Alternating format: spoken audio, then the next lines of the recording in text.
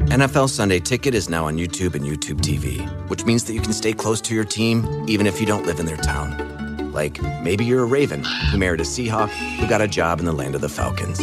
With NFL Sunday Ticket, you can watch your team's out-of-market Sunday afternoon games no matter where you live, because you shouldn't have to change teams even if you change towns.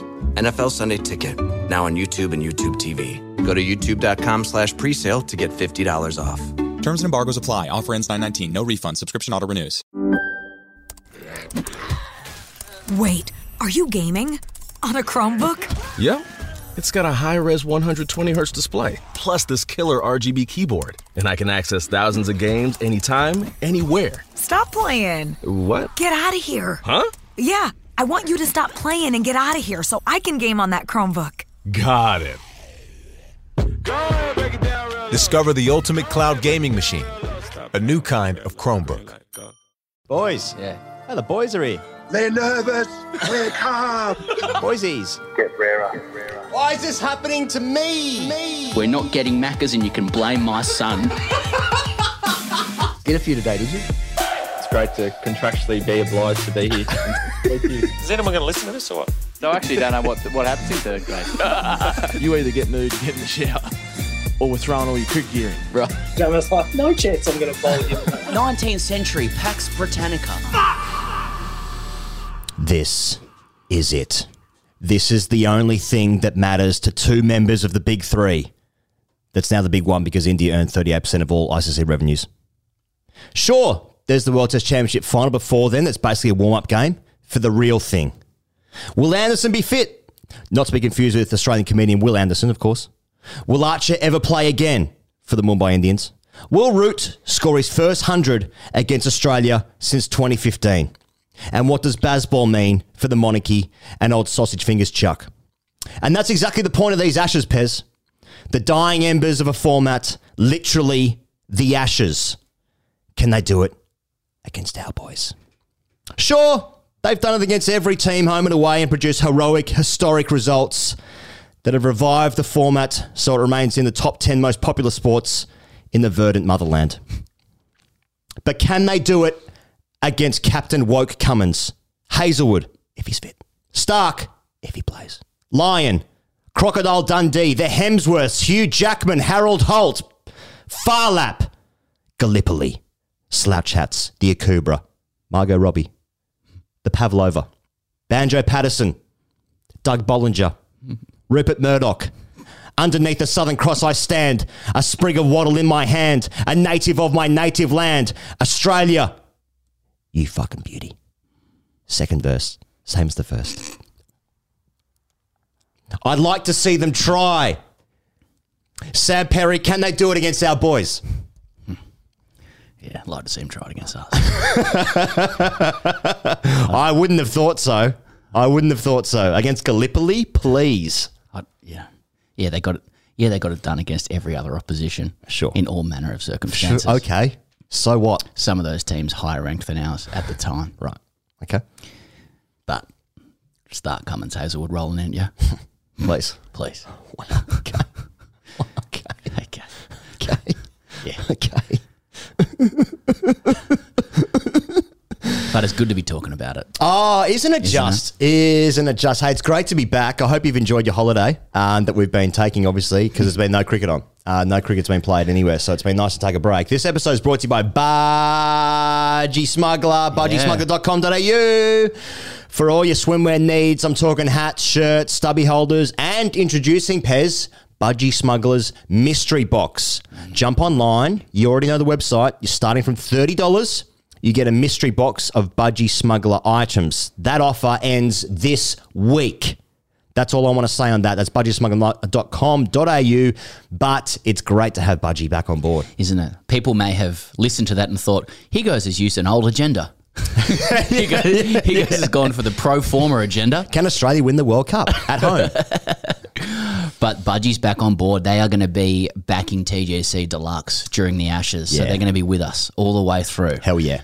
To August. So, stay tuned for some Budgie offerings, promotions, etc. I hear it's a summer of smuggling in the UK, but it's just a little whisper for now. Right, okay. It's just a little whisper, but great to have him back. Okay, on the show, we're obviously talking about the Ashes. We're talking about the World Test Championship final. We're talking about the Australian summer schedule, which has been released. That's for the men and for the women. We're also talking about the IPL, bit of a catch-up there, and some ICC distribution chat in terms of finance.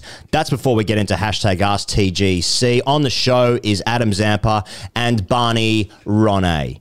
Two of our favourite guests are on the show this week to bring back the summer of love in an Ashes summer. Fuck yeah, an Ashes summer, and I'm excited for it, Pez. But in the meantime, just a couple of announcements off the top here because things we need to say. Yeah. Things we need to say, especially in terms of live shows. People are like, hey, you guys had nah. When you have to the UK? You go to the UK? See a doctor. Tickets left. He goes, for Melbourne, we've got a couple of shows before we go to the UK. Yeah. Melbourne and Sydney. Sydney's gone. Sold out. See you later. Get out of here. Couple tickets left for Melbourne. I think there's about 50 tickets left for Melbourne. Not many. Yes. And also, just with Melbourne, that is 2 nights before the first Ashes Test match in Edgbaston. Right. June 14. Wednesday night, Corner Hotel. Yeah. Announce some guests soon. Probably could have done it now, but hadn't thought about it. Whatever. Second night in Birmingham. Here you go. So we've got 2 shows in Birmingham. Right. Second night in Birmingham. What about the first night? Couple tickets left. First night, gone. See you later. Get out of here. Have a look at the second night. 19th of June. Leeds, couple tickets left. That is on the 24th of June. And then Sunday night in London at Ali Pally. Also home to gigs by Elton John, Lord, and the Darts. I think a few nights before we're there, Fatboy Slim's there. So it's a famous double act. That's right. Like me after I do cardio. But anyway, couple of tickets for Ali Pally. Not many, though. The other 2 London ones gone. Get out here, sold out. Get out. See ya. Pack them. I'm doing interviews with packing them. 9 shows. We're doing 9 live shows. 9 of the best. Completely new shows. 9 of the best. Completely new guests, just about. And looking forward to announcing those guests as well. Right. Some big hitters. So if you want to come along to those live shows, where do you go, Pez? You go to gradecricketer.com, scroll up to live shows, click it, or you can type in gradecricketer.com/live-shows. Okay, if that's how you want to do it, you want to do it pure like that. Right, okay. But just that's analog. Just click it. Click it and find it. That's where you go. Okay, so it's Melbourne, couple of tickets left. Night 2, Birmingham, Leeds, Sunday night in London. All the dates are there at gradecricketer.com. And Pez, just a shout out for the new line of merchandise which has dropped, which is running all the way until May 23. May 23 is the last day you can get your orders in for this limited edition 3 shirts. That are on offer. They are the Joel Wilson Institute, Cam Green's 2 meters, and Chop King Cologne. Again, gradecricketer.com/shop. Again, if you want to go analog, gradecricketer.com for all your grade cricketer needs, wants, and something in between those 2 things. So Joel Wilson Institute, Cam Green's 2 meters, Chop King Cologne, up until May 23. It's a limited edition run. You'll get it in a couple of weeks. Okay. Now, finally, before we get into the Ashes, a shout out for our dear friends Patreon and our dear patrons, generally speaking, who are keeping this fair production alive in many ways. You get Watto's Wrap every week, which covers what's been happening in the IPL every week, the audio for that. You're going to get World Test Championship final dailies and the build-up for the Ashes, obviously dailies for the Ashes. We are in the UK for the first 2 Test matches. Edgbaston and Lords will be doing it from the UK. Obviously, we're not going to pop home to do the dailies. That would be insane and also wouldn't work given what's happening with time travel and such. You also get hashtag AskTGC Fridays every single week. That's what you get at patreon.com/greatcricketer. For supporting TGC, you also get, people have had pre-sale tickets for live shows, discount tickets for live shows as well in Australia and the UK. Discounts on merch. Merch as well, thank you. Generally first to hear stuff. Right, okay. So you're just sort of joining the community for TGC and supporting TGC through these wonderful times. Okay, the Ashes. Yes. The Ashes. Well, where does one... Let's go. Do you have any initial thoughts about the Ashes? First, we've taken a bit of a break from the podcast after the Border-Gavaskar series. I think it was the end of March, sometime in that March. It's been about 2 months since then. Obviously, the IPL has been kicking off and also knocking about. But it's time for the Ashes. It's time for the real stuff. People are tuning back in. They want to know what Sam Perry's thoughts are about said Ashes. Go. Fuck. That's a lot. Yeah, that is a lot. That's a lot. And I think we have to sort of tiptoe into this a little bit. Now, fuck it, let's crash on in. This is the last ever Ashes. It's the last ever Ashes. This is the last time Australia will travel on a boat to England. Yes. And it will do so because a selector has invited you to play and you've said yes. The next time they go, you are going to need permission, from a cement company owning man who also controls the Seattle Orcas in the MLC. That's right. Okay, now they are strange words to people who just want to follow the Ds in the winter, but shit is changing in cricket. Oh, big time. Okay? Okay, shit is changing in cricket, and that is why this is actually winner takes all. If you've ever been at school, played last goal wins or whatever, this is it. This Ashes is the last time we will ever be able to play this properly. Now, some might say, well, you know, the march of progress halts for no one. The game always changes, it always evolves. Timeless tests, you know. Initiations with people's wives, soft signals, 8 ball overs, soft signals, 6 ball overs, IPL. It always marches on. 4-day tests, Ireland's involved for a bit. You know, one of those things you said stands out from the others. If I'm honest, well, they're rumours, but that's an allegation that we keep going back to. But this is the last normal, proper Ashes series. Can you imagine the state of what this series is going to be in 4 years' time? The next time Australia are due to go back to England in 2027. Wow, I don't know what it's got to do with it. What is this tournament going to be like? And it's a tournament now. I mean, it might be. Literally, one of the Rajasthan owners said the other day, the Rajasthan Royals owners said that it should be like Wimbledon. Yeah, once a year. Once a year. So it might be in England. So I don't know what that means for the Australian summer. Well, what does it mean for Wimbledon? Yeah. That's right.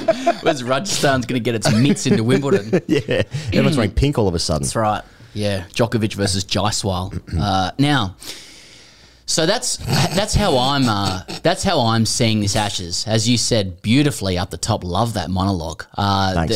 Truly, the dying embers, potentially the Ashes of international cricket, has finally come home to roost. You know, the Ashes are ahead of us. Yeah. So that should be rise for excitement, but also deep sadness and maudlin kind of existentialism. All those emotions that, you know, we all flick between from minute to minute. I do think, though it is winner takes all, if Australia do win it, it still stays at Lords.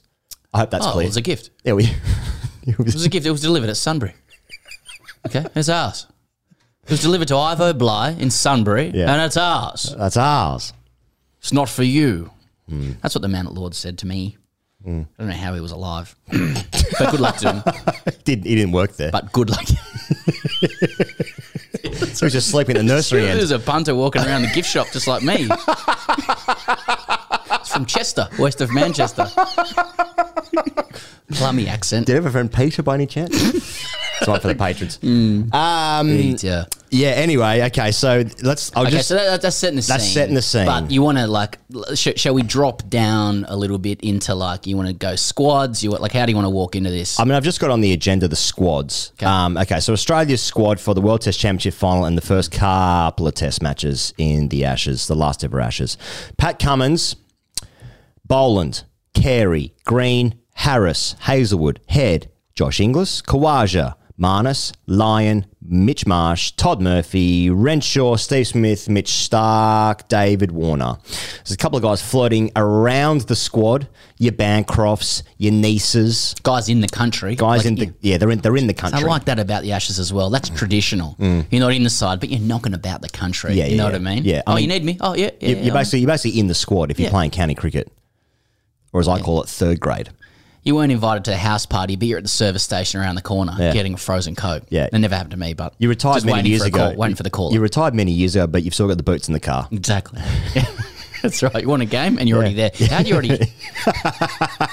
with your whites on. Big news for English fans on Twitter. Steve Smith's averaging 16 so far for Sussex. I don't think I've ever seen a dismissal played more times when he was out LBW in that game that hit him in the fucking dick. And it was just like, oh, okay, well, that's very interesting. Very interesting. That's a huge oversight from us already on this podcast. I mean, 1-0 England, I say. Of course. But also, how good is it to have the county championship back? Yeah, well, again, third grade. Marnus is playing for Glamorgan. Honestly, you go on Twitter. I mean, like, who is running the social accounts for the county championship? Because, like, every time I see a highlight package, it's like, look at this brilliant bit of keeping from this guy up to the stumps, and there's a guy buying 95 k's an hour, and it's like this. It's a 6-3 field, and he's buying one side of the wicket, and it's like, oh, this is high level. If it's not that, it's guys buying double bounces. Yep. It's Stuart Broad, the non-strikers, with his hands on his hips as the bowler runs in. Yep.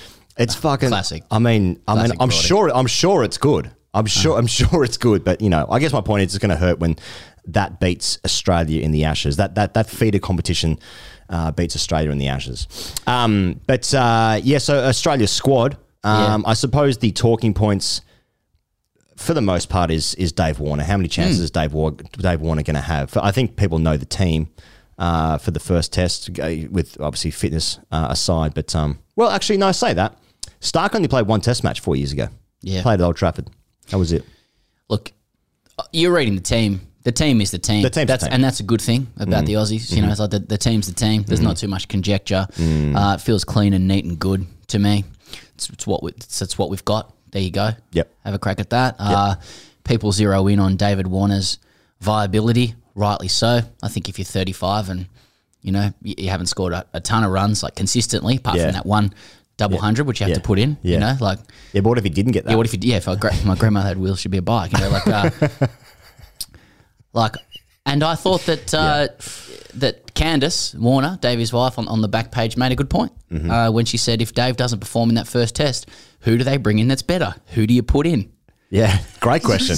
It's great. It's what most people are asking. Marcus Harris must feel great hearing that. Especially when he was on the show as well. Hosting. He was on to ask the question. It's usually Tony Squires.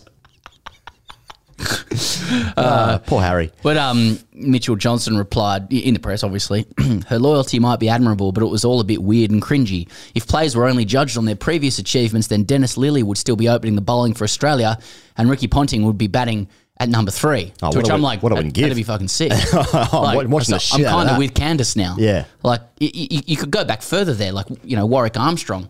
He played for Australia in 1902. They called him the Big Ship. Oh, fuck yeah. Bowled right arm, fast medium, and leg breaks. Okay. 40 with the bat, 30 with the ball. Tried to man-cad a New South Wales player by the name of Bull, incidentally, in 1915. That was 1915. Hell of an effort, given man-cad wasn't born until 1917. Very interesting. They saw the foresight. Anyway, saw the foresight. So he failed man-cad. Otherwise, Australia clean and good.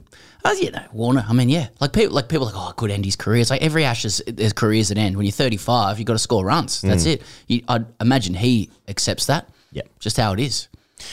He's had an interesting IPL, and that means absolutely nothing because it's in India and it's a different format. Right. But he's still scoring lots of runs. I think he's hit 550s in the IPL out of 13 innings. He's in the top. He's in the top 10 or 11 or 12 and slowly scorers. But he's batting very slowly in comparison to other guys. He's averaging like striking about 125 or something like that. Right. He's got the same amount of runs as Maxwell, who's had a great IPL, really. And Maxwell's hitting him at like 180. Anyway, I mean, he's still scoring runs in that format in India. It means absolutely nothing. I mean, I think there's still a bit of dog in him, Warner, personally. I think he's still got that dog in him a little bit. And if Stokes wants to pull out the fast, flat wickets, that might work for him as well, which we'll get to. Look, here goes another thing on Australia. We're going to get to England in a second. Well, yeah, we will. Just to that point, I think the story of the Ashes so far is just, it's England. England are the story, like what's happened in the last couple of years ever since Stokes took over, the run they've been on, 10 wins out of 12 or whatever it's been, winning all around the world, like and the revolution that is the style of cricket they're playing is the story. And Australia haven't really said anything, and there's been heaps of, which is unusual, apart from Glenn McGrath, who said there's obviously going to be 5-0, as is his want. So yeah, England feels the story and doesn't really feel like there's much to talk about except for Steve Smith getting LBW. Well, I noticed the other day, like Tom Morris broke the story that Australia will have no tour games, just like with India and a bit of consternation around that. And a couple of older guys are like, no, you probably need to play a game or two. They do have a game. It's a test match against India. That's right. World Test Championship final. Is that a dead rubber? Oh, that's okay. They play for something. Yeah. It's either a dead rubber or something really important, depending on the result. We'll be able to say afterwards. That's right. That's right. A warm up or a reward. Yeah. But got to tell you, if India win that game, it's going to save Test cricket. I mean, what New Zealand did last year or a couple of years ago by winning that final, I mean, it's actually a disgrace. It actually ended the game. Because if India won it, then we really care about it. Well, that's New Zealand for you, isn't it? But what does that mean? Damn you, Ross Taylor. No tour game. Look, I don't think it's like I think it's a result of the squeeze of the schedule. Really, I think they'd love to play 100 county games and do a bit of clock up a few Ks off the field as well for those who are able. Oh yeah, what about also about 15 rounds of golf? That's what I'm going to say. Yeah. Instead they could play a game before the India World Test Championship final in England, or they could go on a sticks tour. They get the sticks out. You brought your sticks, haven't you? Oh, Mac, he hasn't brought his sticks. Oh, the Ashes, give me your sticks. Get on this bloke, I brought his sticks. Hey, 18 holes.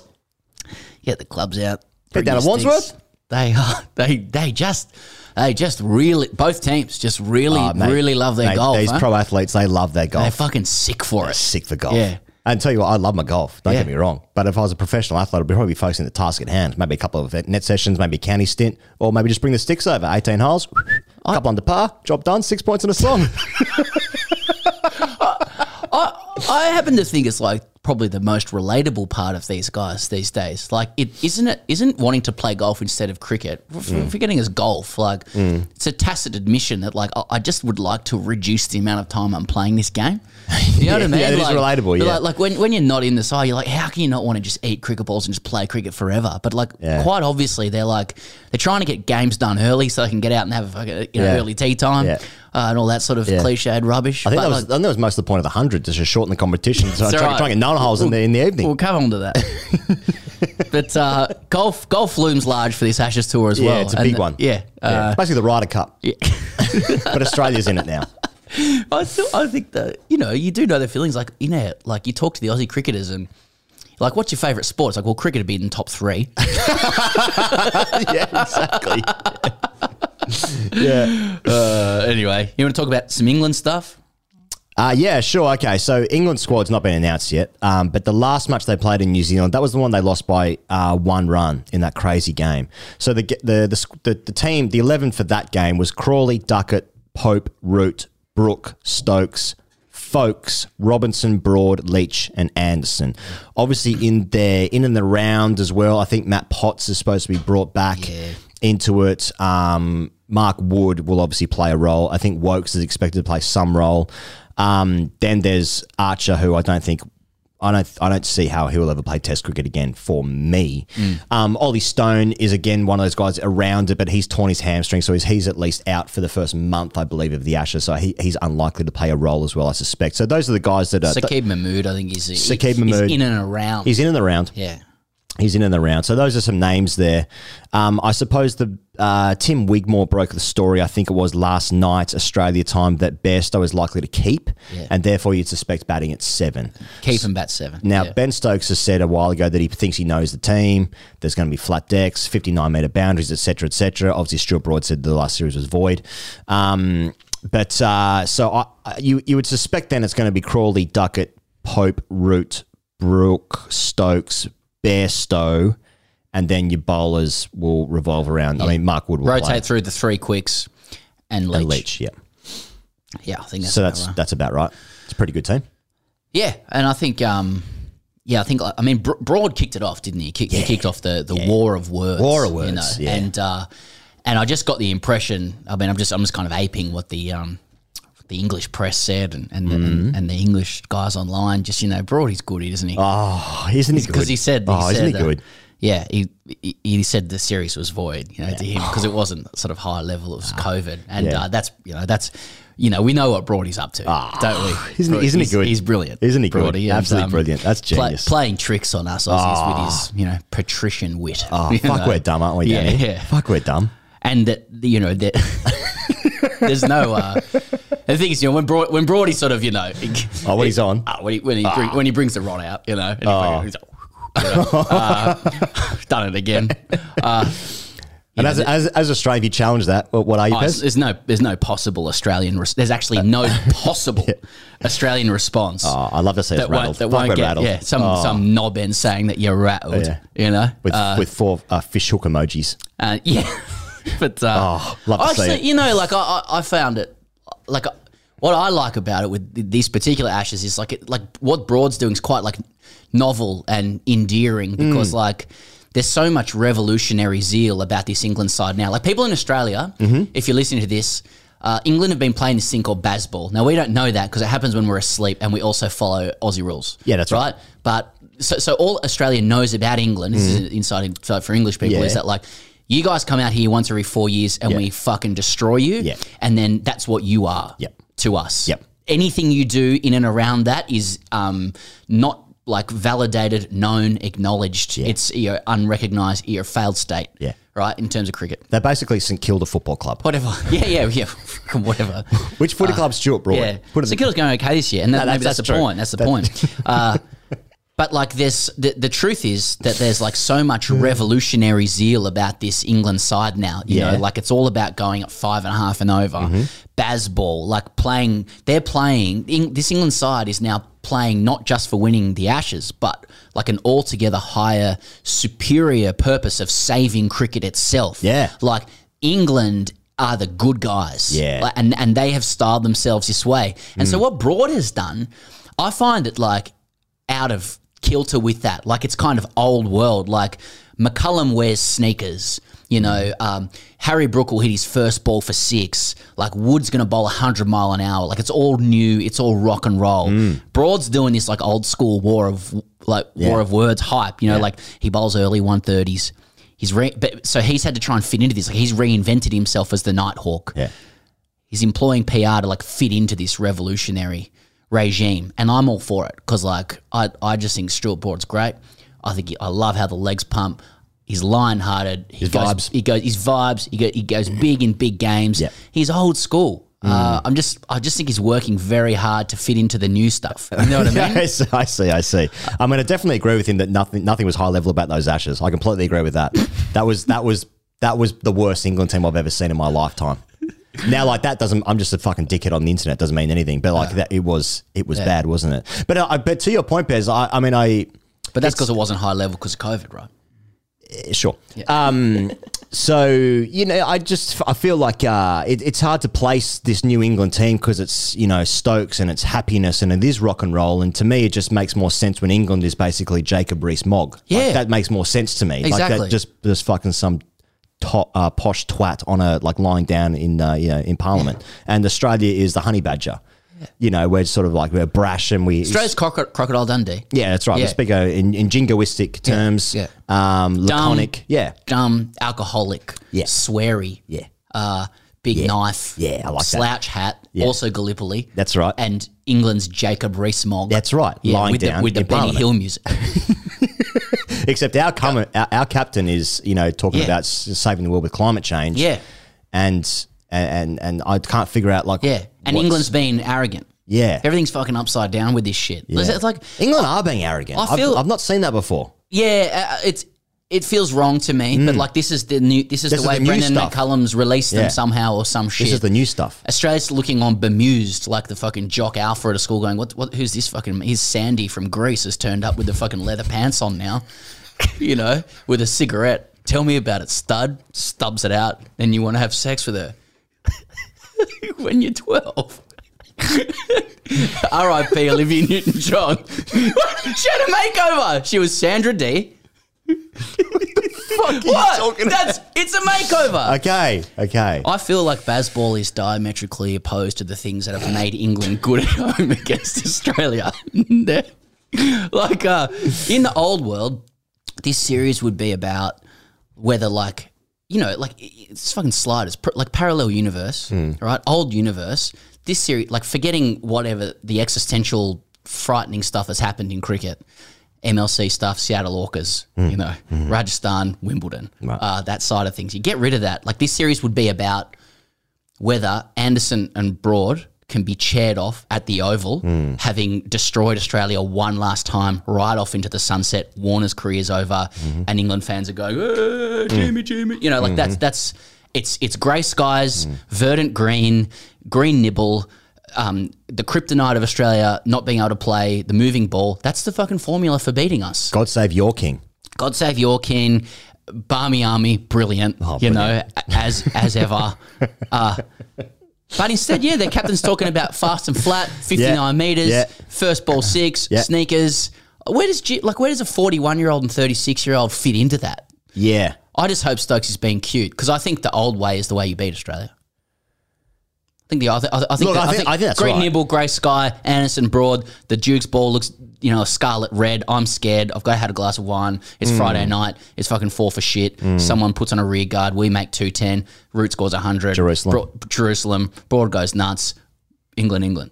That's pretty much. They probably feel like there's many ways to skin a cat. I mean, like, because the way I think that they've won heaps of games during this Bazball era is that they put so much pressure on other teams by scoring so quickly. I mean, they've chased ridiculous scores, basically. And just the way that they're batting now, because of the white ball program, really has then led into this red ball renaissance where all these guys can score over 100 runs per balls, per 100 balls. So it's like... That's per ball. Yeah. So there's...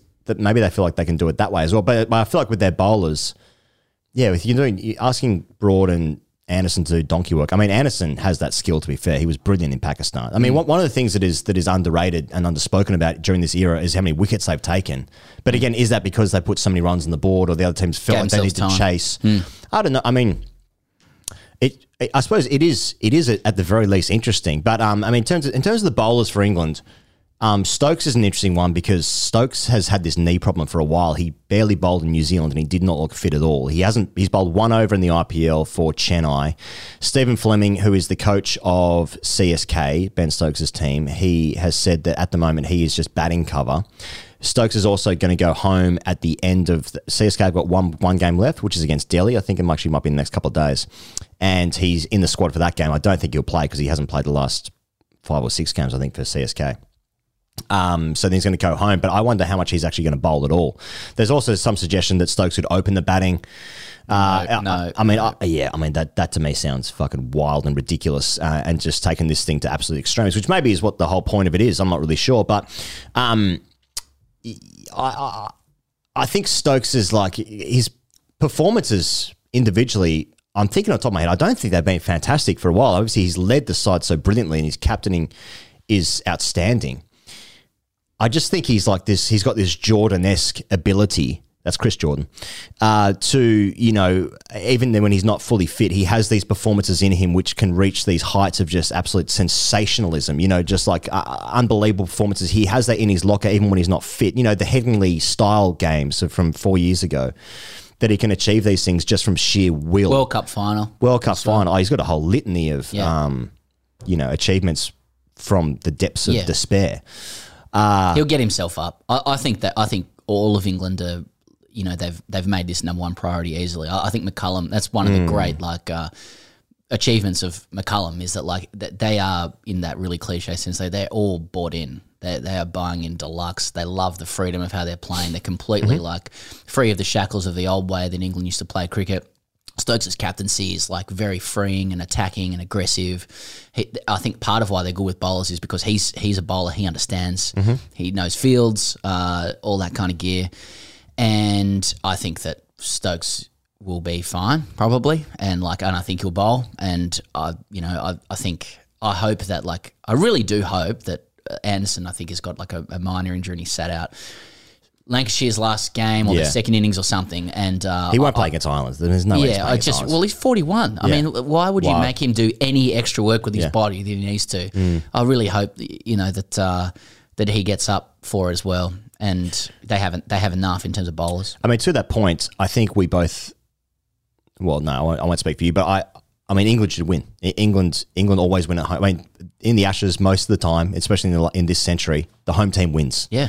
I think Australia had their chance 4 years ago. I think this team, it's broadly the same amount, it's the same players, broadly speaking.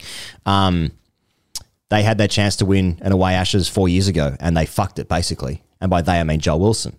You know, like they won the Headingley game 5 times over. They didn't win that game. Ben Stokes won that game. Then they turned it around. They won in Old Trafford to make that 2-1 then. And then they won the toss at the Oval, and Tim Payne batted on an absolute row. They dropped 4 catches before lunch, and then the game was 2-2. I think they had that chance 4 years ago, and that's how I feel about this team, this nearly team. It's obviously a new captain. It's some sort of new cycle just about. Marnus was brought into the team when no one really knew much about Marnus 4 years ago. But I just feel like England should win because they're the home team. They're playing excellent cricket. They've got good players. They know how to win in England, and Australia don't have a history of winning in England. So I think England should win the Ashes. But to that end, Joe Root is an interesting character in England's side, given that I read this morning he averages 38 against Australia. His last 100 was against Australia. His last 100 against Australia was in 2015 when he won Player of the Series in that Ashes. He has scored the most runs during the Bazball era. He's faced the most balls in that era. Yet his record isn't fantastic. In fact, it's well unders for, I think he will probably finish his career as the second most test runs in the history of the game behind Tendulkar, probably. I think, for me, he's England's best ever batsman. I think he's better than Cook, for me. But it's an interesting one. Like, I guess if he was the captain, Australia would target him. But he's not the captain anymore. So I guess we just have to find a new way to get him out. He's going to be. I hadn't thought about that. How dangerous he's going to be because we can't target him. Yeah, given he's not the captain. It's I mean, so many guys, English especially, don't have great records against Australia. Australia typically have good teams. Compared to other teams that used to play Test cricket. But I'm looking at their lineup and it's like, yeah, I can see heaps of those guys going really fast hundreds, very impressive hundreds. Except it's June in England, and how flat are these wickets going to be? Yeah, I'm not sure, like, however flat you want to make an English wicket if it's June and there's some overheads and there's a bit of green knocking about. There's still going to be a little bit of juice. Yeah. And I think that would probably work well for England. I'm curious about, because we've been pushing on this a little bit, like how much Australia's ego will be tested with Bazball. Right. Like, I feel like in old regimes, not to rake up old graves, but like, under a Boof or under a JL, that would be like, red rag to a bull with Bazball. Like, this won't fucking work. Yeah. Yeah. But I really feel like one of the best things Australia has going for it is the composure and probably ego-free nature of McDonald and Cummins, who will probably look at it more as a tactical, strategic challenge rather than being like baited into some kind of war of the chest. And I don't know how I feel about that. I'm not sure if I want an Australian team going over and being out-chested. Yeah, they might win 5-0. But if England shows more chest, metaphorically, I'm not sure how I feel about my national identity. And I still something in me. It says something. Yeah. Okay, 5-0, we win, smart cricket, etc. But was it hard enough? You know what I mean? Have we played hard enough? And why do I feel like England are benching more than us? Yeah. Do you know what I mean? I do know what you mean. So how does Australia be smart, bench more, and beat Bazball? It's a hell of a challenge. It's already hard enough to win there. Yeah. And just knock around with the moving ball, but to sort of out-bench them as well when they're trying to hit Six's first ball. Now we've got to win the right way as well. Yeah. It's going to be tricky. Yeah. Pez, can I raise a thought that I have in my head about Australia's bowling? Uh-huh. Now, Josh Hazlewood has had an Achilles injury. He's hardly played in the IPL. He is back playing for RCB in the IPL, but he has only played a handful of test matches. In fact, less than 5 test matches over the last 2 or 3 years.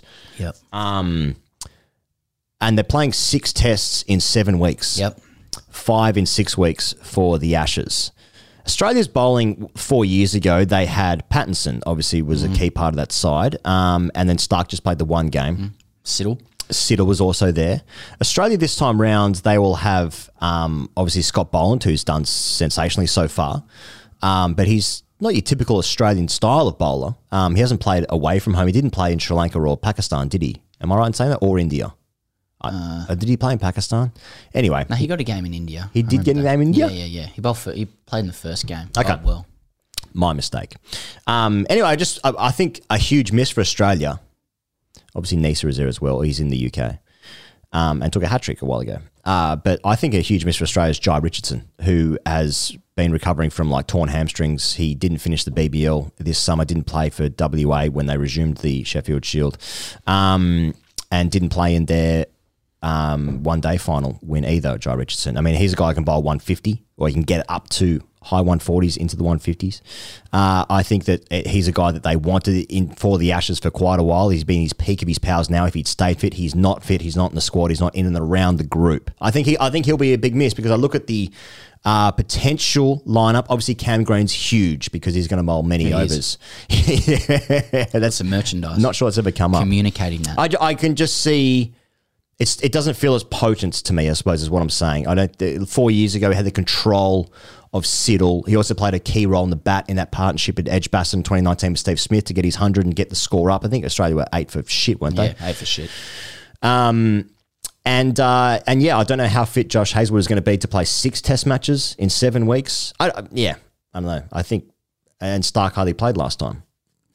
Yeah, they got one fewer quick this time, but they would then argue that they've got Cameron Green as well. But is Cameron Green 18 overs a day if you need to, you know?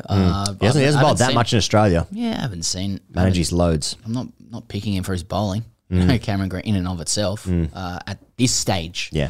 But apparently he's become the greatest. So, yeah, that could be a weakness. It's hard to say. Really, I think the Australian team is pretty good. I don't think there's anyone who's like just absolutely desperately unlucky to miss out. And Neeson might get a game because it's very difficult to see with 6 tests across 7 weeks a scenario where the incumbents play all of them. Yeah, you know, and even if there's only one change, I would be surprised that he's Boland coming in for Hazlewood, for example. I would still start Hazlewood. I'll still go with the chest out to begin. 100%. And people might forget that Hazlewood was left out last time for the first test, and he was absolutely fucking snarling. Yeah, they left him out of the World Cup. Yeah. The old bush horse was coming in at Lords with fucking absolute steam coming out of the ears, and I felt good. You were into it. Tease horse stuff, but I know there's a World Test Championship final before, but fuck me, I'm excited for the Ashes. I am excited for it. Yeah. England will win, but I'm excited for it. England has to, it looks like they're going to pick Bairstow. They have to pick Bairstow. And really sad about Jofra. Some of those spells to Smith especially were just electric. A fear, but also kind of we still always have 2019 though, because that was some amazing stuff. In a couple of years' time, that's going to be so legendary that it will be, that he was bowling 170s in bare feet, with a bunger out the side of his mouth. Like one of those musicians who I mean, he hasn't died, but one of those 27-year-old musicians who died has become immortal. Got no idea what albums they would have released after that. Yeah. Some of the tripe that would have come out, or the drugs, the impact. But still, the mortality makes them immortal. Yeah. Jeff Buckley's 4th album, absolute dog shit. I love Jeff Buckley. Yeah, me too. Anyway, so but yeah, I think it's all primed. It's all primed pretty well. 6 weeks out. Just on Jofra, he's 28, I think he is. And he's beaten 27. Yeah, that's right. That's right. And he's obviously been offered this. I think most people know he's been offered supposedly he's been offered a contract by his IPL franchise, the Mumbai Indians, which would mean that the Mumbai Indians would own him, and then that he would have to get permission from the ECB if he wanted to play for England. That's how it would work. Now, that's obviously the way cricket is going. Generally speaking, it's the first contract that I'm aware of that has dipped the toe in that water. He's obviously had this elbow injury, which is just seems chronic. What I think doesn't matter, but I don't know why he would ever play Test cricket again. I think he's achieved the thing that he. It's up to him, I suppose. Wanted to. It's almost like it's up to him. He seemed pretty upset when it was reported he'd gone back to Belgium. I mean, I think it's a point of sensitivity for him. I hope he overcomes whatever he overcomes, and gets back to whatever he can get back to. I mean, he clearly with Mumbai showed he could bowl at 95 mile an hour. Yeah. It's just probably whatever pain he was feeling afterwards might make it difficult to get into that second spell, third spell, etc. So, good news for Australia. No. So 1-0 Australia. Yes. So 1-0 us. All right, should we talk to Barney Ronay? Yeah. Let's talk to Barney Ronay, but first, listen to this.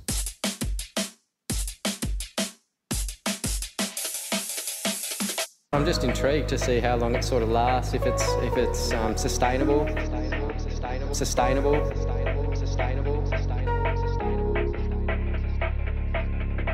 Josh Hazelwood and Cummins and Stark are rolling in it, yeah. Is it going to be the same, that things can turn around pretty quick? So that for me is, I think it's going to be the ultimate test of whether this Baz ball really does work. But they're going to have to make sure their skills are up to where they are, where they need to be. Baz ball didn't work that test, but I don't know if you guys know, we got Ron ball. Our biggest weakness over there has probably been the moving ball and Joel Wilson. You can play with freedom. If you don't have the cattle to be able to really take the best bowlers on in the world, then it could just implode. The world-class bowling attack that Australia has, when you come up against a world-class bowling attack with no weaknesses. Is this Shane Watson saying, let's see if they can do it against us? It's as simple as that, yeah. Yep. Yep. It's as simple as that, yep. Yep. That's when it's really going to be exposed to see whether it's going to work or not, and whether those batters in particular are skilled enough to be able to do it against consistent world-class bowlers. Yep. That's alpha. Consistent world-class bowlers. Josh Hazelwood and Cummins and Stark are rolling in it, yeah. Consistent world-class bowlers, yep. But I don't know if you guys know, we got Ron ball. Yeah, whether this Baz ball really does work. Consistent world-class bowlers. Whether this Baz ball really does work. That's alpha. We're with Barney Ronay, chief sports writer at The Guardian, or at least that's what the website says about him. Barney, how are you and how is England feeling about what seems like the last ever proper Ashes series? Yeah, I'm fine, thank you. And it's an honour to be part of your restaging of Brokeback Mountain. It's a great film, and I think the two of you have really got into character well there. I hope that, I know that there was talk of looking for sponsors, and Levi's 1985 have really come through for you. I wish I knew how to quit you, Barney Ronay. Before we get into the big lineup of the summer, and by that I mean England's test against Ireland, can I ask you about the IPL and what people's relationship is with it in the UK? Do people watch it? I mean, the reason I ask, and you would have perhaps heard this before, Barney, is that in Australia, the games start at midnight, 1 a.m. It's the worst possible time. But in the UK, I think the game's on in the morning or the mid-afternoon or something. So at least it's on when people are awake. But do people like the IPL in England? Yeah, it's on at a really good time. And, it's on Sky, so it's on. There's a game, the same game is on all the time. A good game, but essentially the same game is on constantly. I don't know. I mean, I watch it, but that's because I work from home. I think that there's a problem with it in that, they've just got too many games and too many teams now. I was watching Alex Stewart talk about it on TV yesterday, and even Alex Stewart was saying, if you has to watch it, he's the head of Surrey, his players are in it. There's a bit too many games, aren't there? And he's kind of with it slightly. I've struggled with it on a kind of what is the IPL actually for level this time around? Because I've noticed there's a lot of heat on social media around the IPL. There's so much stuff. And people are clearly very interested in India. But I think the problem is that why are people interested in it? Is the problem that struck me. There seems to be a lot of stuff about individual players. There seems to be a fetishizing of individual players. Individual players have a fan base. There's always a thing about so and so has had a row with Kohli. It's like a soap opera, and I just don't know if that's something that people in this country are going to get into. I saw that Sanju Samson has done something wrong this week, and all Sanju Samson's fans are standing up for him. Some other people are standing up for Joe Root. There seems to be this kind of slightly ludicrous fetishizing of personality, which to me doesn't feel like sport and doesn't feel that interesting, but seems to be what T20 franchise cricket kind of boils down to in the end. You're a fan of this guy and you want him to do well, or you think so-and-so's been overlooked. And I think it's partly because the teams are hard to really engage with, although it's getting a bit better, I suppose. You can sort of tell which one's which now. But that to me is a bit weird. was a game, Rajasthan Royals were bowled out for 59 in 10 overs the other day. And the noise around it was just lots of people really angry about the power play and this player hasn't. Why is this player being preferred? And those people start arguing with each other. I just don't think that's very interesting. And it's one of the problems, I think, that the 100 in this country is pitched as this kind of family product where you just go and enjoy the day and there's a DJ and it's just nice. And you say, look, there's families and people aren't drinking. So that's how they've tried to pitch it. But T20 seems to be this kind of atomized world of supporting a player and getting into moments. And also to be quite sort of vicious in a way. There's quite a vicious fan base around it, weirdly, given that none of it actually matters. It's just a product. And I think that's the existential problem that it has in finding a place to kind of bite into people's interest. I'll just watch it again today and there'll be some noise and someone will probably hit a 6. This was news a few weeks back, Barney. You mentioned the 100 before. I think this came from the Daily Mail initially, that the ACB were exploring scrapping the 100 format per these reports and turning it back into a T20 tournament. And the specific concern was that the 100 remained the only 100-ball format in the world that hadn't quite taken off. Can you untangle that one for us? Well, it is interesting because the people now in charge of the ECB have come from Surrey, and that was one of the few counties that really vocally opposed the 100 in public, partly because Surrey is basically its own world. Like the Oval, they own the ground. It's a big ground. And they could stage exhibition games there and detach themselves from Test cricket and still make loads and loads of money. It's basically a beer garden for the City of London. So, excuse me. It was interesting when those guys went in. You could see that how are they going to get round to the kind of about the 100. And the 100 isn't making money, and the 100 is weird, and the 100 hasn't sold to anyone. They obviously thought they were being very clever creating this piece of IP, whereas in fact it's that thing of the first idea you have in a meeting is not generally the idea you go with. This was very clearly the first idea, and it doesn't feed into any other leagues. Against that, it has been good, and it's got new people involved, and that's good, I suppose, if you want new people, if you want constant growth.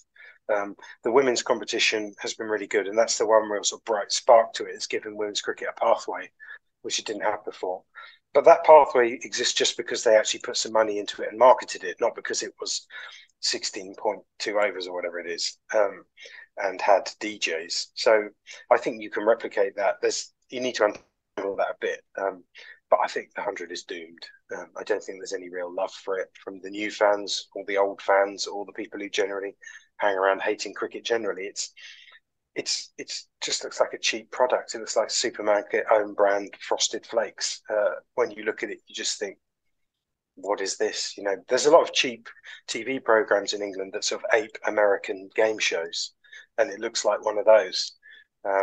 And those don't tend to last very long either. You look at it and you think, how have we ended up with this? Here's a weird colonial sport with this tiny hard ball that's totally impractical, that shouldn't exist. It just shouldn't exist. You can't see the ball from the boundary. No one, when you pitch this sport, it's not going to get past the first stage. But we've come up with this version on top of that that makes absolutely no sense. And we're saying this is a good product and people will like this instead of football. Cricket has to learn to live with itself at some point. Just getting into the Ashes now, Barney. Are you a guy that likes the war of words before any sporting event? You know, like obviously Stuart Broad said the last series was void. Ben Stokes is talking about having 12-meter boundaries. Glenn McGrath says it's going to be 5-0. Nathan Lyon says we will end careers. Are you a guy in your personal taste? Do you like war of words before a sporting event as sort of like a pre-snack meal? I like the war of words in the right hands. I like what McGrath said. He said all the games are going to be really, really close. They're going to be really, really close. But Australia will win all of them very narrowly and win 5-0, which I thought was really funny. And basically, Stuart Broad is my only hope. I'm clinging to Stuart Broad. Stuart Broad has gone. He's gone through a kind of ceiling in the last 2 years where I don't know what the real Stuart Broad is, and I don't think he does. It's like when Steve Coogan started becoming Alan Partridge, and suddenly there's no boundaries, there's no filter, and he's just, I don't know if he's being ironic or not, or if he's a comic genius, but I'm glued to everything he says. The stuff about that Ashes didn't really exist. The only thing he left out was, I think, maybe the Melbourne Test did exist, because he got 5 for in that. That felt like a real Test match. I thought that was brilliant, and all of his stuff has been good. He said Australia are doomed because they're going to try and emulate Bazball, and that's just going to play into England's hands. But of course, maybe Australia said they're going to do that. I thought that was very funny. Basically, he's great. And I'm putting all my hope in a 36-year-old seam bowler who basically just wants the game to be about him, because it doesn't. I have to be honest. I'm a bit worried. It doesn't feel, when you've got like people coming round and stuff's not really ready. It feels a bit like that, and you over worry. You're fiddling about. We haven't got any ice. Where's the ice? And you get really angry with your partner or your wife or your housemates because where are all the glasses? It feels a bit like that, except it's real, because the preparation isn't going very well for England. Jimmy Anderson has a slight groin injury, which is probably fine, but might not be. Archer is injured. Root's playing in the IPL. He's had 1 knock. I don't know if Stokes is any good anymore. No one really knows that. Our best bowler is probably Ollie Robinson, who does look ready, but it's quite a lot to ask him and Broad to take on Australia, who also have very good seam bowlers.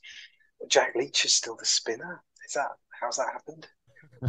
And Australia's batting is really good. I was looking at the averages, and suddenly everyone's averaging 50, which seems sort of like cheating and not what's meant to happen. You're meant to be stretched across formats. Average is not really a thing anymore, but suddenly everyone's averaging 50 and Khawaja is good. So that doesn't seem fair.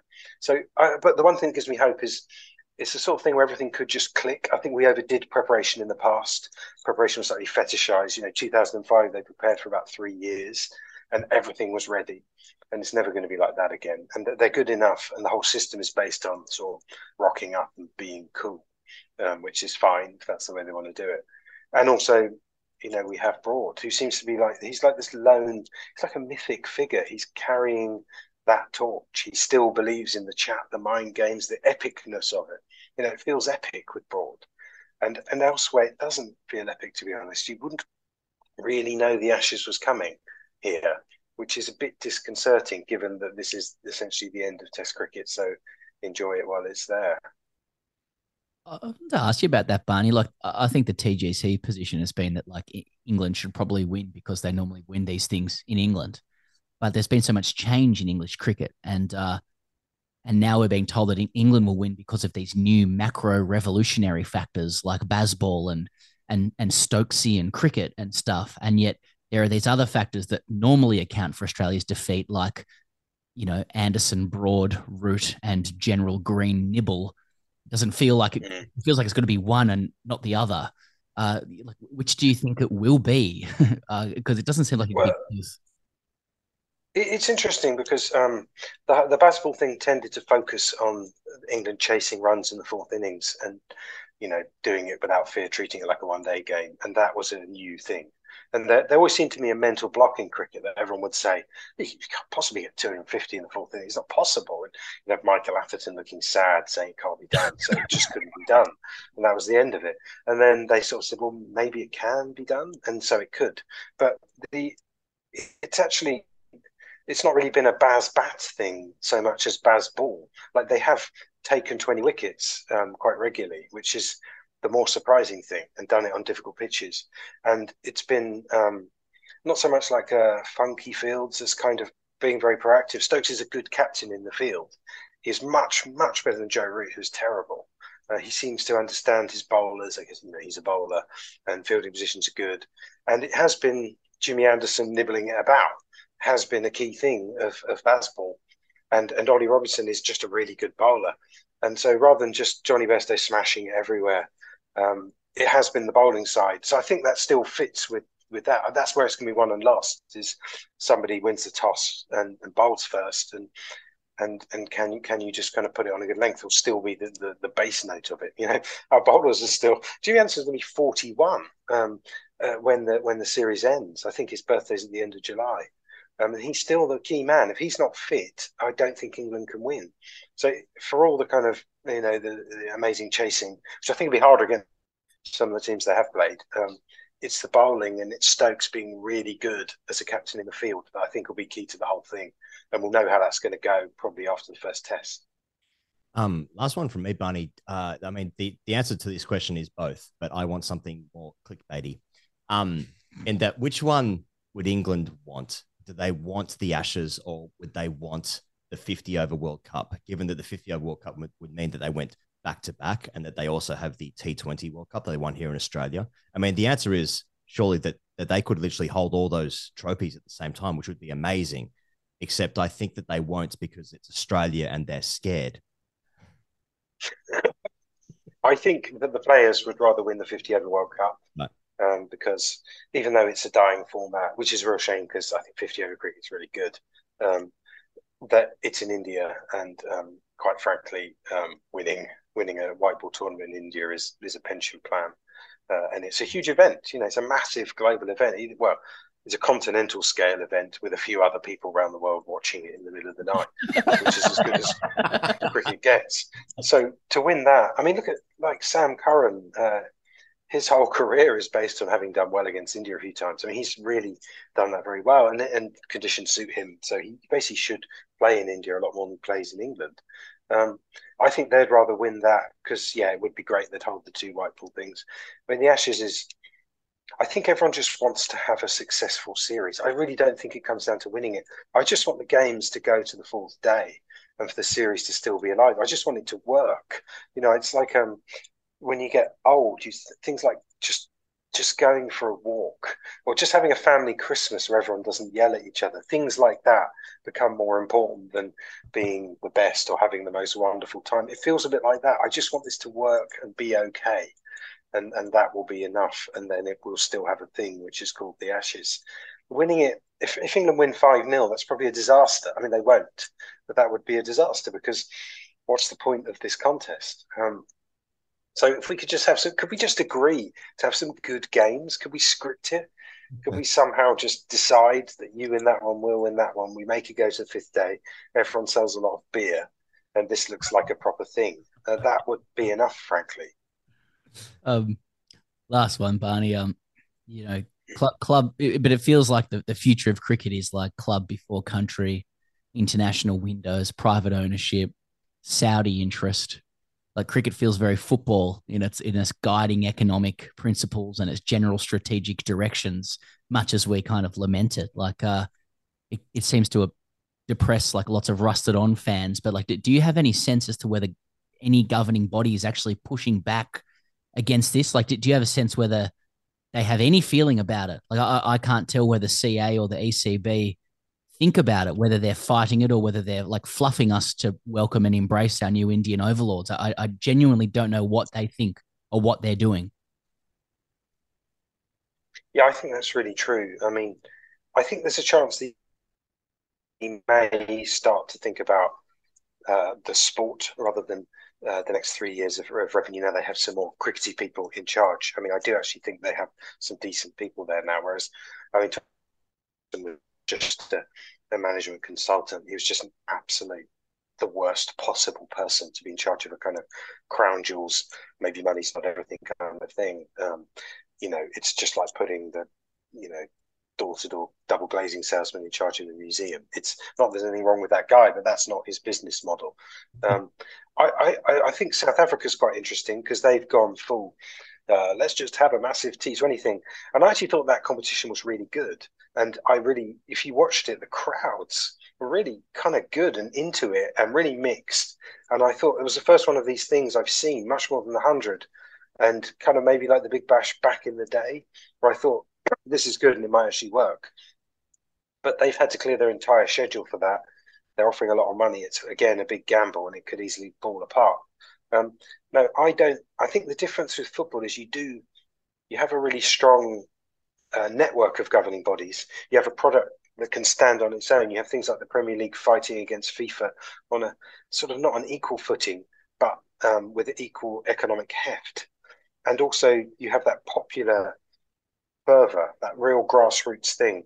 Cricket people are so beaten down and resigned and told that outside of India that their sport is marginalised that but people went out into the streets here and protested and got the Prime Minister to basically dunk on the European Super League and say we won't allow this to happen. It would have happened by now without that. we wouldn't really have a proper Premier League anymore. It would have become a ludicrous T20 style football competition. And that came from the grassroots just because this thing is so popular. And I don't think cricket has any regulatory presence at all. And you're exactly right. And that's kind of frightening if you actually care about it. That there's no real sense here of any muscle, anyone who's able to push against that. It's all the market, which I find really strange. When did we get to a point where all that mattered was instant revenue? And why is that seen as the best thing in sport? I don't really understand where that came from. But yeah, the ECB I have some vague hope about the ECB, but it's very much like, the Death Star, and you're a tiny little hideout on Hoth, and your troops are deserting you.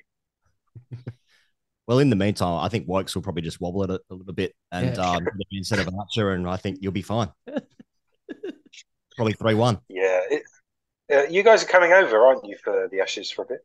Yeah, for a bit. Yeah. So hopefully there is day 4 because we're doing live shows after some of them. So a day 4 would be nice for ticket sales. Yeah.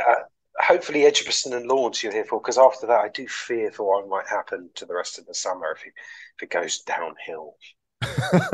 No, they're just the two that we're there for. So it's all good. good. That's fine. Forget about it. Hey, thanks so much for joining us, Barney. Hope to catch you again before the Ashes and during and all that kind of stuff.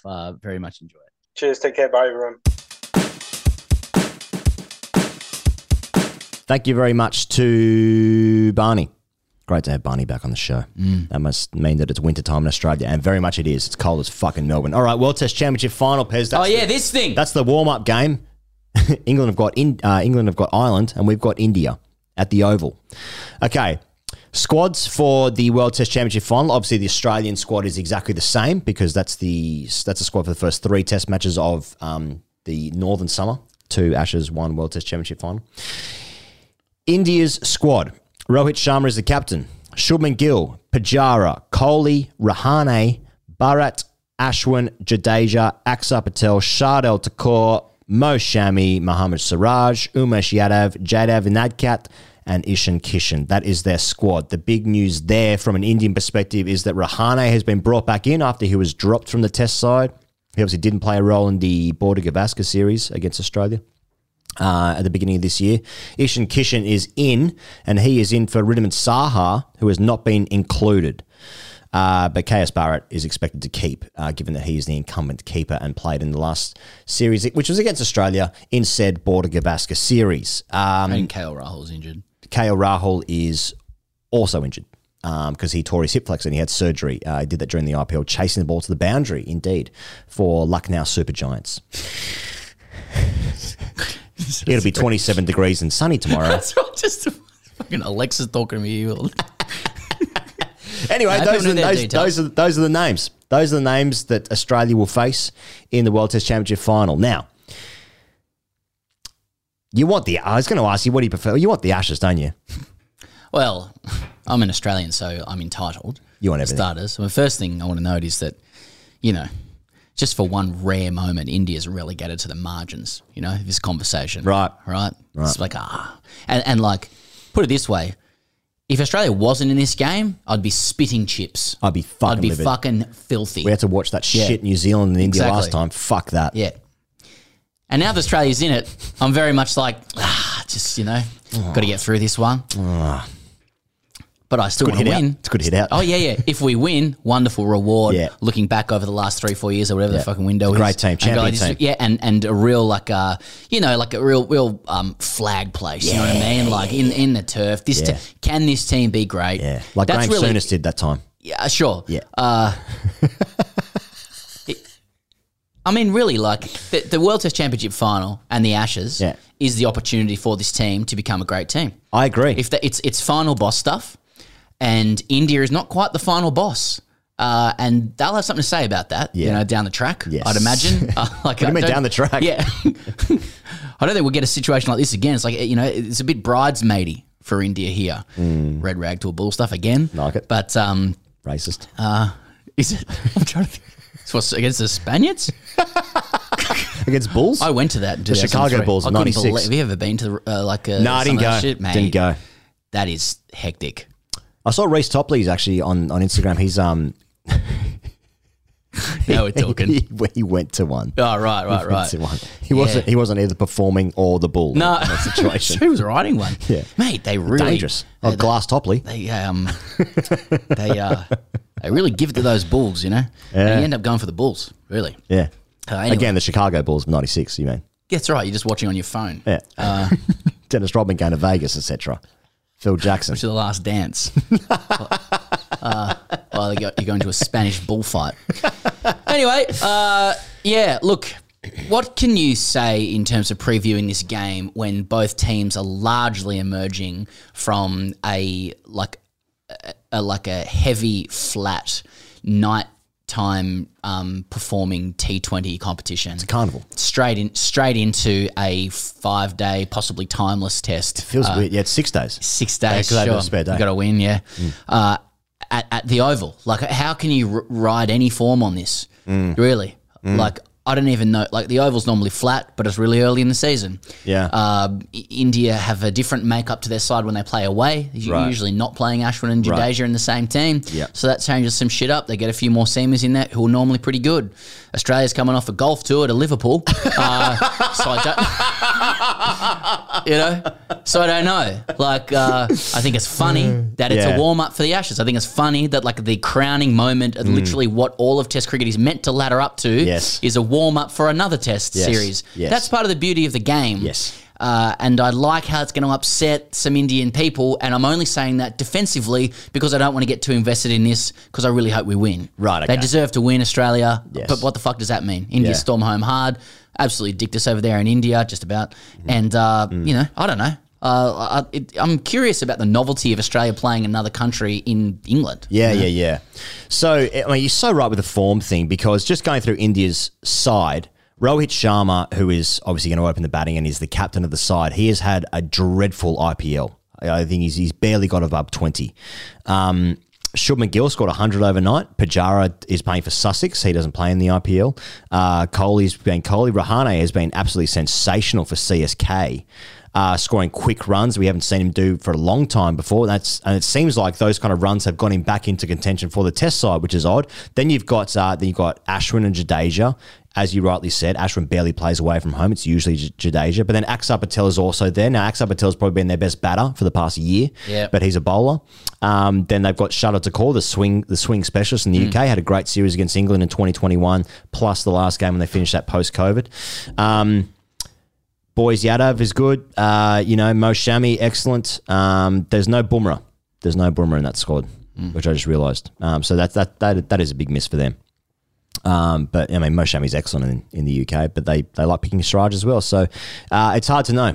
I mean, guys are leaving the IPL early to go and prepare for this game. I think some of the Aussie guys are they already there? No, they're not there just yet. What day is it today? It's hard to take a grand final super seriously with the lead up that they've got. Yeah. Which, like, it's just a function of the creeping power of the T20 franchise schedule. And I don't mean it to bemoan it or anything. It's just difficult when you just know that the guys are going to be absolutely fucking cooked at the end of the IPL. I'm talking about a lot of the Indian guys as well, trying to retain some mental energy for this game, which is a huge game for them. And the Aussies are so aware of how much cricket's on that they're going to go and bring their fucking sticks out and play up in Liverpool to stay fresh. You know, it's just it's for Australia. It's the start of a mountain that they're climbing. It's not the peak, even though it's meant to be the peak. I don't know. Like, what else is there to say other than, like, there's obviously way too much cricket on. It's Wild West time. Everyone's trying to win the schedule, and you know, that's pretty much it. Yeah, I think.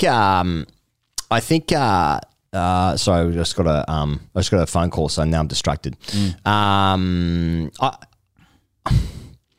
mean, what's most likely is that Australia wins the World Test Championship final, and then 1 week later they lose the Ashes, and then it's like, what does this really mean? I think that's most likely. Yeah, I mean, the question is, like, who's good at playing cricket in England? Yeah, and it's usually England. Okay, let's talk about the Australian summer schedule, Pez. If I may, which has been released in the last couple of days. Now, the schedule for Australia's home summer has been released with Pakistan, West Indies and South Africa all coming out. Great news, Pezza. Cricket Australia are offering early bird discounts before June 6. All you have to do is sign up to the Australian Cricket family to get your code. There is a link for that, which is cricket.com.au/ACF, but there's a link in the description both on YouTube and the podcast notes here if you listen via Spotify or iTunes or one of the other ones. You sign up there. And once you join the Australian Cricket family, you get your code. It's all before June 6th. So that's early bird discounts for tickets for the Australian summer. Pakistan, West Indies and South Africa are all coming out. Okay, so the Australian summer, there are 3 tests against Pakistan. There are 2 tests against the West Indies. One of those is a day-night game, which is at the Gabba for the West Indies. So Pakistan are playing at Perth. They're playing at the MCG and the SCG. That's Boxing Day and New Year's as per. And then the West Indies come out for Adelaide Oval in January 17 to 21. And then that day-night test match, the last of the summer, is at the Gabba from January 25 to 29. So obviously over January 26. For ODIs, there are 3 ODIs against the West Indies, MCG, SCG and Manica. And they are playing 3 T20Is against the West Indies at Bellerive, Adelaide and Perth Stadium on February 13 to round it out. For the women, they are playing 3 T20Is against the West Indies. They're playing 3 T20Is against South Africa. They are playing 3 ODIs each against South Africa and the West Indies as well. And they're also playing a test match against South Africa, February 15 to 18 at the Wacker. And that's wonderful to see. Cricket at the Wacker again. I've actually never seen a game at the Wacker. We've performed there once. Neither. But I'd love to see that. Anyway, so link in the description below, cricket.com.au/ACF. Early bird discounts before June 6. You sign up to the Australian Cricket family to get your code. That's how it works. What do you want to talk about? The future of Boxing Day in the SCG? That's been in the news. Yeah, Cricket Australia released their schedule the other day and put a whole bunch of players up to talk about it, and invariably from journalists they were asked like more of the hot button issue questions, right? So, firstly, it is good. I think, like I feel good that if you want to go out to the cricket, like through this link, you can get cheaper tickets. Yeah. You know, because you can have a good day out of the cricket, irrespective of the quality of the opposition. It's a day out that is out there. Yeah. You can have a day out. You can see someone break records. Yeah. That's what we're talking about here. There's no doubt it's a weaker summer in terms of the opposition, but you can still have a great day out of the cricket. At cricket.com.au. Especially if you're playing against some of these guys. But yeah, when they put the players up and the journos got their hooks into them. Oh yeah. A lot of the questions were about the future of the SCG test and the Boxing Day test. And there was questions about there being a game on January 26. Ash Gardner's made some pointed and I think compelling comments once again about it. Usman Khawaja, I thought, spoke well about that as well. And so these seem to be kind of the bigger hot button issues that have come up out of the summer schedule. And as we know, as you've got here, like the BBL is shortened this summer, which I think is welcome for most people. But yeah, I don't know, mate. Like, on that question of the SCG and MCG game, firstly, it's very difficult to imagine them not being on when they're on because it's all we've ever known and have a deep-seated fear of change. Yeah. Really. I do think more broadly cricket is in a more macro state of flux, and I think potentially everything is up in the air. Perhaps not for this broadcast TV deal that goes to 2027. Right. I have no knowledge about this sort of stuff, but I think I personally am more like getting used to the idea that like cricket may not look the way that we're used to it looking in the next short to medium term with what's changing. So I don't hold those particular days like as absolutely sacred in my heart. So that's just my particular view on it. But I don't know what's going to happen. Yeah. There's been questions over the last couple of years about why there's been such poor crowds at Perth and Optus Stadium there specifically. Christina Matthews, who's the head of the WACA, on reasons for poor test crowd. This is a tweet by Ben Cameron. We were coming off the back of poor treatment of Justin Langer by Cricket Australia, which I think the Western Australian public didn't take very well, understandably. The power of JL, man. How good is that? Just like, man, he's just... People just wouldn't turn up to watch the Australian cricket team. Because of the cricket coach. Yeah, because of the coach. I'm not sure. I believe her, by the way. I believe that. Yeah. Like, to an extent. I don't. It's hard for me to comment because but I will. That's actually the name of this show. The fuck is wrong with you guys out there? No. It's hard for me to comment. I shouldn't comment, and I don't know what I'm talking about. Please stop me at any point. Get out of my way. I don't know if I wouldn't go to the cricket because of what they did to a coach. I'm not. I don't know. Maybe it's because I'm from Sydney, so I have no ideas of our community. That's right. I'm driven by my team winning. Yeah, and property prices. That's right. The price of cocaine.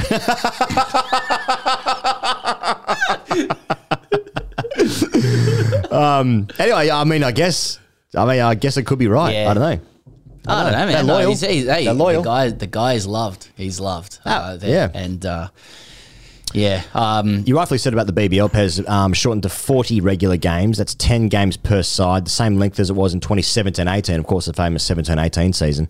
Only 4 teams qualify for finals now instead of 5. There are no dates just yet, but it's going to be played entirely in the Christmas holiday period, re-schools, which I think is what most people agree it should be. Anything else on the schedule?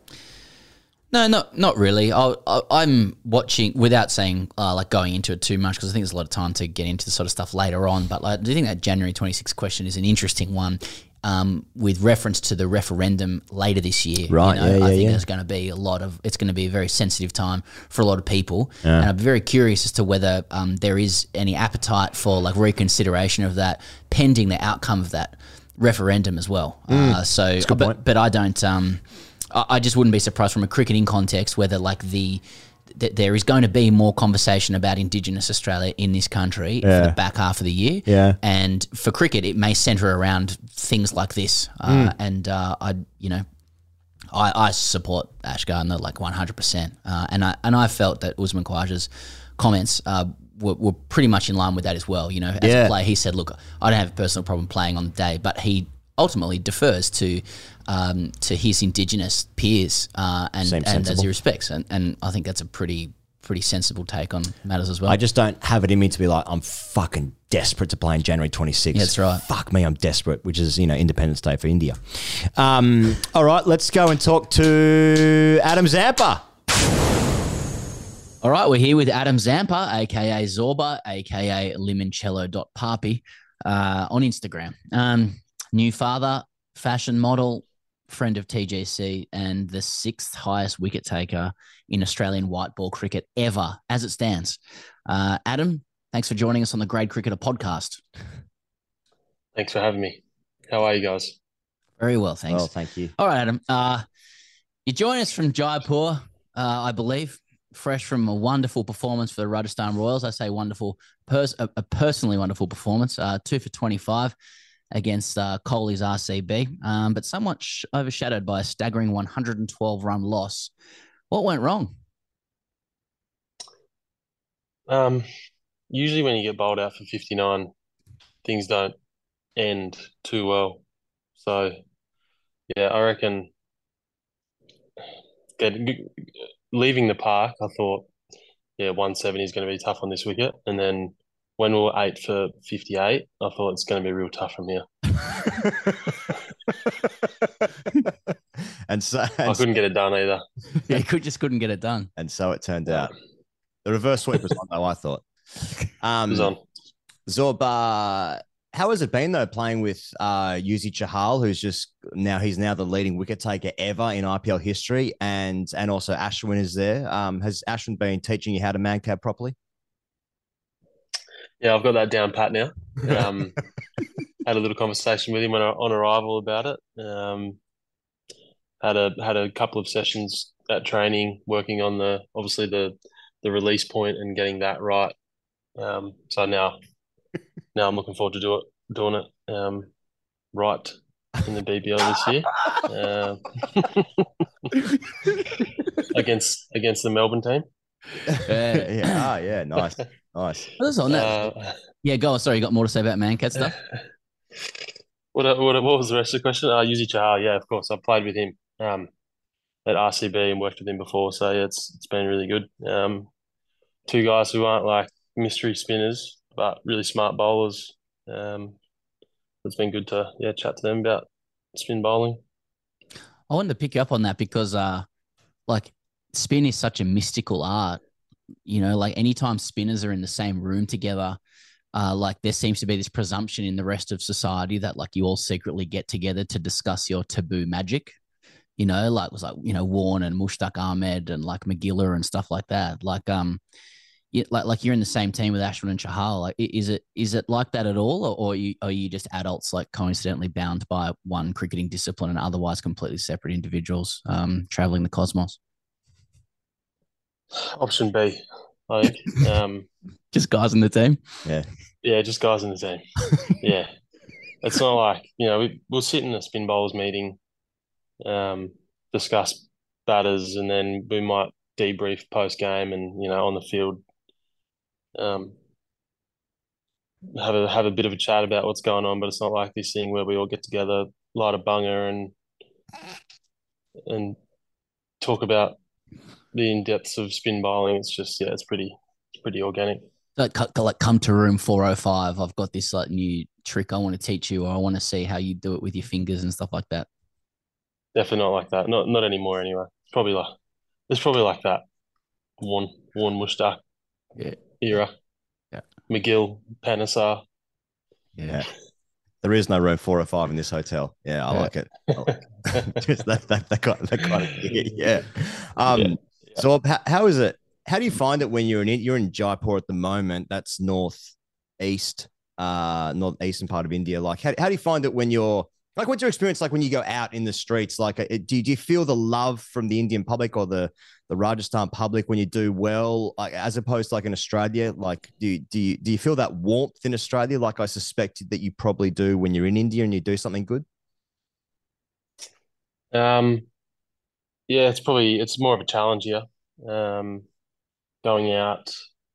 I mean, most of the time we go out, it's just to airports to fly to the next destination, and it's. I mean, you get the rock star kind of treatment. But they love cricket. Everyone knows how much they love cricket here and how they react to seeing a cricketer. It's different in different cities as well. Like Jaipur, I feel like people are willing to give you a space a little bit more, but somewhere like Mumbai, it's crazy. Like you can't even really walk to 100 meters to a cafe without feeling like everyone wants to grab your shirt and take a photo with you. So it's different in each city, but it's definitely not like that in Australia. I feel like in Australia, people know who you are. They walk past you and then they roll your eyes at you.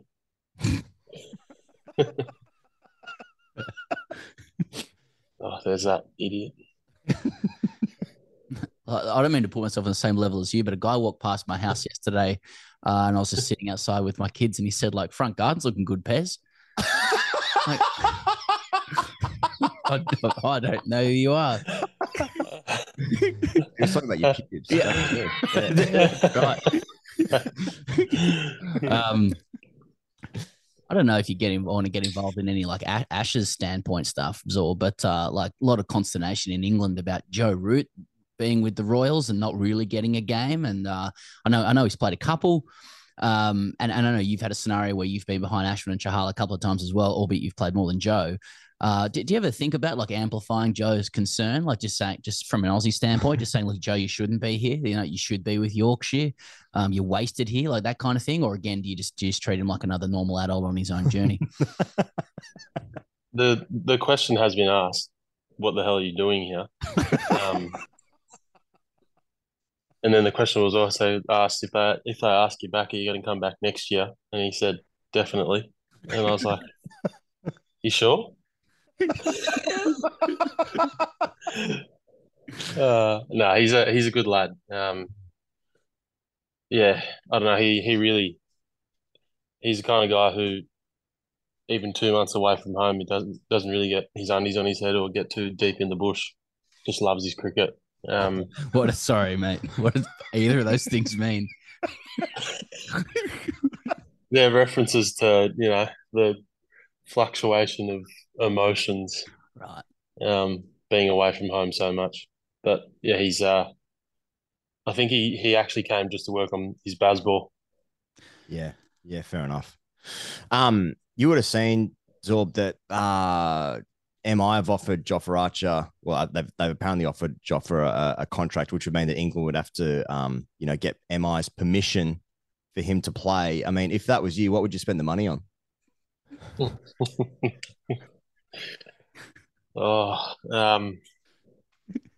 boat, cabin deep in the woods, deep in the bush. Yeah. No, but to ask a serious question in that regard, like, did you think that this would happen so quick? I know everyone who's, I think, in the game, well, a lot of people suspected that it was going to go this way. It was just a matter of time. But did you think it would happen this quickly? I mean, it's definitely going to go head that way with the amount of different IPL teams that own other teams in the new competitions. You've seen like the SA20 and the ILT20, just a couple. Few of us are playing in the major league one in the USA as well in July. So there's so many of these competitions popping up. Yeah, I mean, I probably saw it happening in a couple of years. Didn't think it was going to happen this soon, but yeah, I don't know. It'd be interesting to see how, like IPL navigate around it. Obviously, there's still the unknown of the auction. So, like, how's it look for Jofra if he signs with Mumbai Indians, but he has to go back in the auction in a couple of years? How teams get around that? But yeah, it's definitely happening. Yeah, you can even see it with like Joss here. He plays for Rajasthan Royals. He's with Pal Royals. I'm sure that there'll be some other teams that Rajasthan look at that guys like Josh can be aligned with. So it's going to happen. I think it's going to be interesting to see what happens to a lot of people's careers post. I think these next two World Cups in the next 12 months or so. We'll say, like, hypothetically in 2027, like you're 35, and you've had like a red ball renaissance and dominating for New South Wales and the club side they haven't signed up for yet, and like retired selector, like recently retired now selector Usman Khawaja, like taps you on the shoulder and says, you're on it's a boat. He's now taking boats back to the Ashes, and it's a good boat. But but then like the owner of the Seattle Orcas, who's a cement company owner, says, nah, sorry, you can't play in the Ashes. You've got to play for the Orcas. What do you do with that money?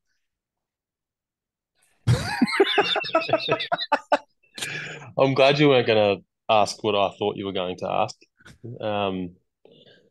Yeah, same. Another cabin deep in the bush. It's a cabin. I'm just going to keep buying up cabins. Just cabins, yeah. I might add a sauna and an ice bath to the cabin. Yeah. Does you just mentioned Joe working on his basball in Jaipur? Normal sentence. So does Ashes hype and basball interest you, Zorba? Like are you in the camp that England's objectively won a lot of games against most oppositions doing it, and will succeed doing it, or are you more of the view that, like, let's see them try it against our boys?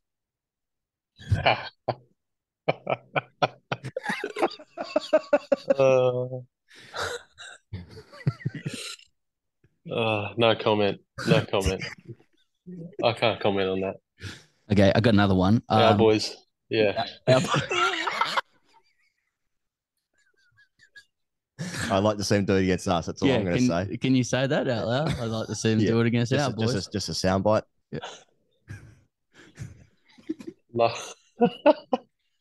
love to see them do it against our boys. Speaking about the Ashes, our big boys.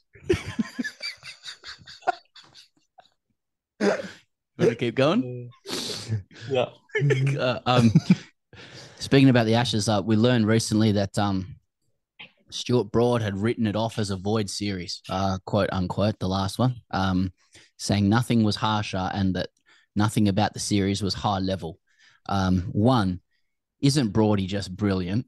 And two, is there anything in your career or in life you would like written off as void for the same reasons?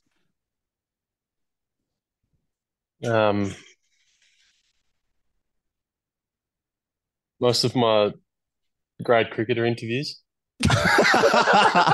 Most, not all of them, though. Not all of them. Not all of them. Not all of them.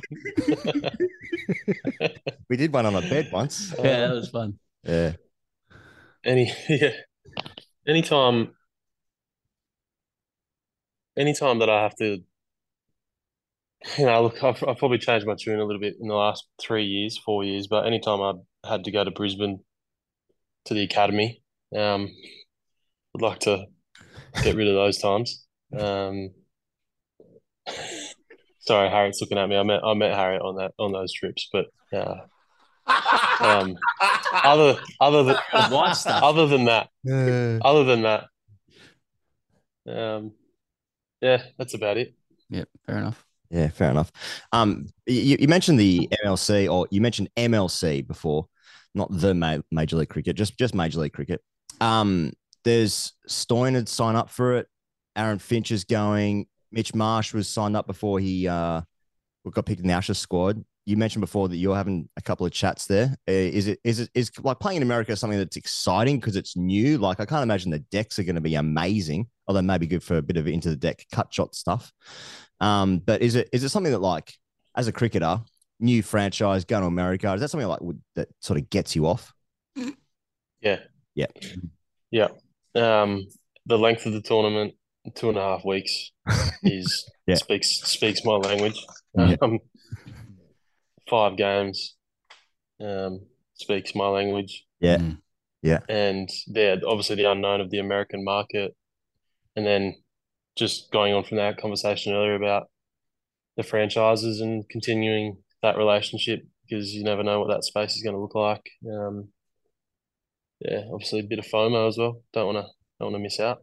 No. I understand that. Just US as well. I don't know if there's any if there's been any announcement about whether you're playing or not, or where you're going, but where in the market, do you want to land? And I often speak about countries as markets, like a normal person, but we've thought about covering it as well, and we're like, you just want to make it in America, don't you? Yeah. Are you asking me like what team am I playing for? Like where in the? I guess so. That's probably what a normal journalist would do at this point, but I'm afraid. Yeah. I don't know if I can announce it. I don't know. Well, don't. I've signed, but don't. Yeah, I don't want to get in trouble. Are there other places in America you just like to go? Generally, it's just separate from, Yeah. I've spent a bit of time in LA actually. Sun, right? Yeah. Not Blue York. Yeah.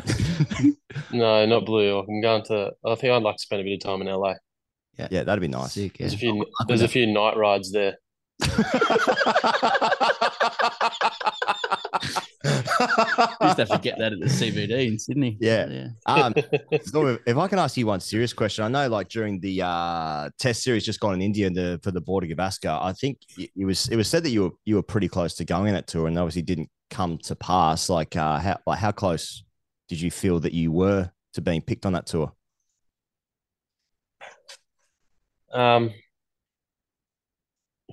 don't know. I've had conversations post it with the selectors. And then obviously Swepson, they wanted to continue to feel like the work that they've put in with him, which is fair enough. To give him some opportunity there to continue what he'd done in Sri Lanka prior to that series, and then I think when he went home for his baby, the conversation was around, obviously the conditions suit finger spin, which they do. I don't know if I would have played a role there at all on that series, and in hindsight, probably, I was devastated I didn't get picked. Thought it was time, but looking back on it now and feeling how I'm feeling, probably would have been really tough few months to get through, potentially not play, run drinks before tests, and then ODIs into IPL would have been tough work. Yeah, in saying that, I think I was close. Just like you said, I was close. Would have been nice to be on it, but yeah, that's all in hindsight now. Feels like a long time ago, that. Well, looking forward, there's a lot of white ball cricket coming up. There's obviously a World Cup, the Australian Summer, then another T20 World Cup after that from an international perspective. And just, I feel like you're at a stage in your career, Zor, where, in Australia, we're so casual in the way we support cricket sometimes. Like somebody's statistics can really sneak up, and just mentioning before, you're 6th in the list, all-time list of white ball wicket takers for Australia. I think that would surprise some people, and you've got a great opportunity to take more wickets with the Windies coming out. No, so In all seriousness, the Windies are out next summer from a white ball perspective. They're playing red ball stuff as well. Are they still a force to you in short form cricket? Short term cricket. Yeah, I've spent a bit of time around a couple of the Windies boys here for the Rajasthan Royals. Jace Holder, Hedemar, Obed McCoy. So they've obviously going through a phase now where a couple of their older guys are probably retired or looking. A lot of those guys just obviously want to play the ICC tournaments as well. But yeah, you got guys like Hedemar who is a very destructive player. Rovman Powell, who I've played a little bit with, is a dangerous player. So these are guys who are still young and inexperienced. So they'll get better and better as well. Last one, Zorby. Just wanted to check in on this because most of your best public declarations come on Instagram, and in February you wrote the following: ins, red ball, ocean swims, Chooks Premiership, straight vodka, wearing black, Robovax, outs, around the wicket into the rough, oat milk, festivals, influences. Is that still the case, or are there any updates to that portfolio of interests and disinterests? The Chooks Premiership, it's not looking great. But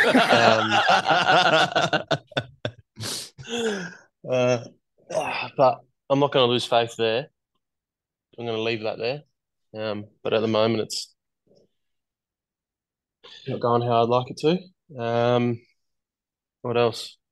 Straight vodka.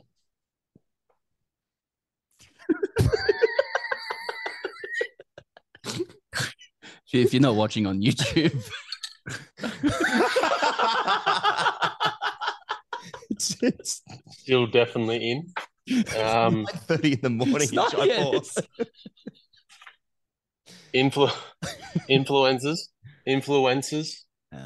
Influencers. I can't get that word right because I say influencers when I'm thinking of them.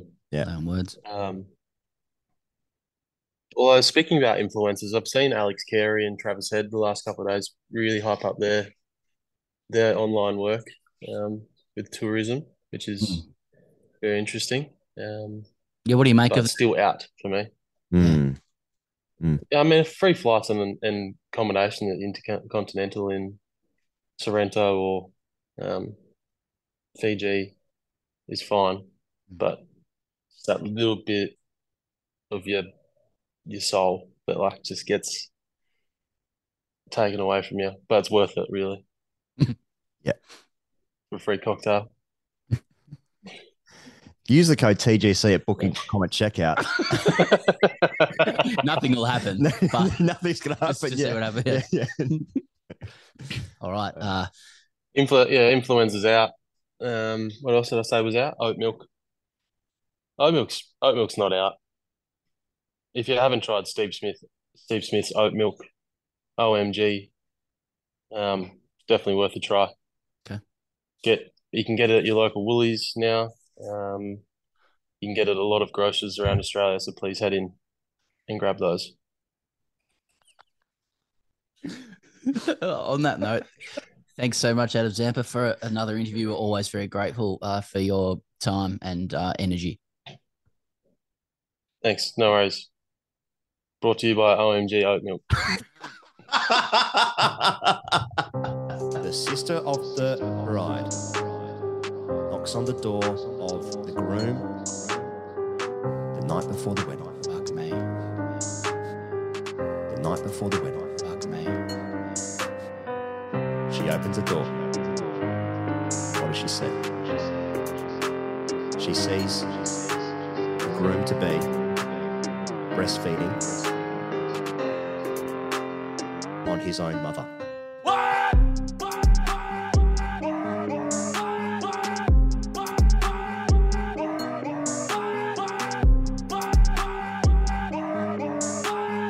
Breastfeeding on his own mother.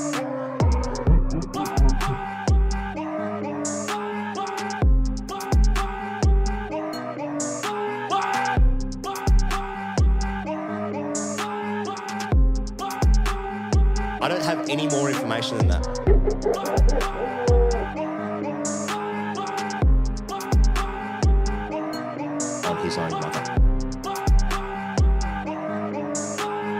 any more information than that.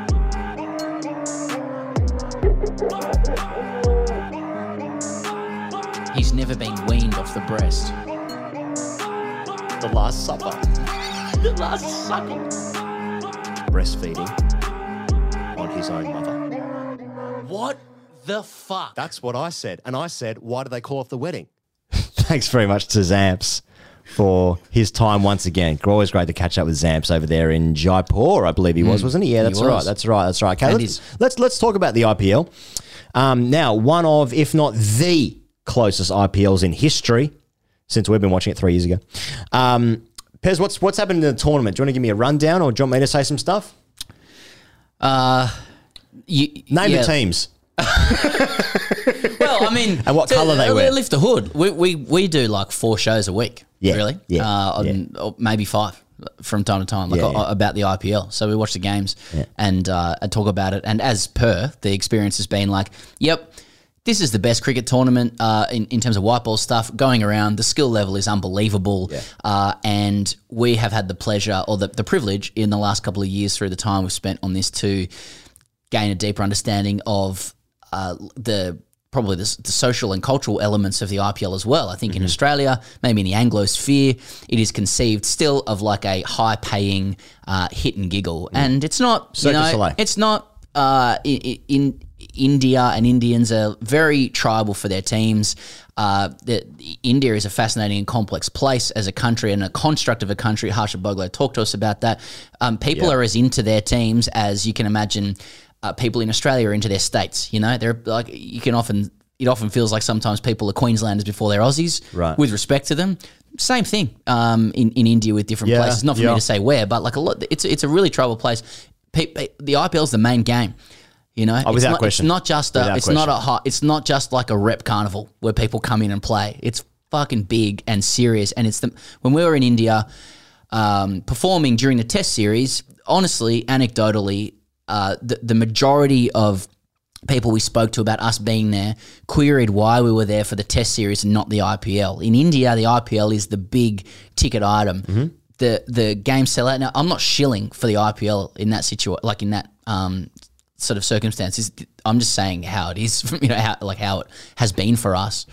And once again, probably for the first time in a little while, it's a really, really good and close tournament. Incredibly close games. Yep. The skill level is off the fucking charts, but it is still beset with it's got so much power and is such a juggernaut.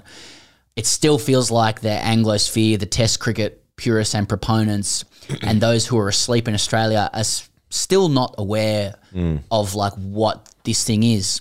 I don't think people realise how big it is. Yeah, which I don't mean to judge it necessarily. People like push away from it or whatever. It's just where it finds itself. It's an interesting nexus. Just in relation to, as a business, it doesn't compete with any other cricket league in the world. It competes with the NFL, which is by far and every single metric the biggest sports league in the world.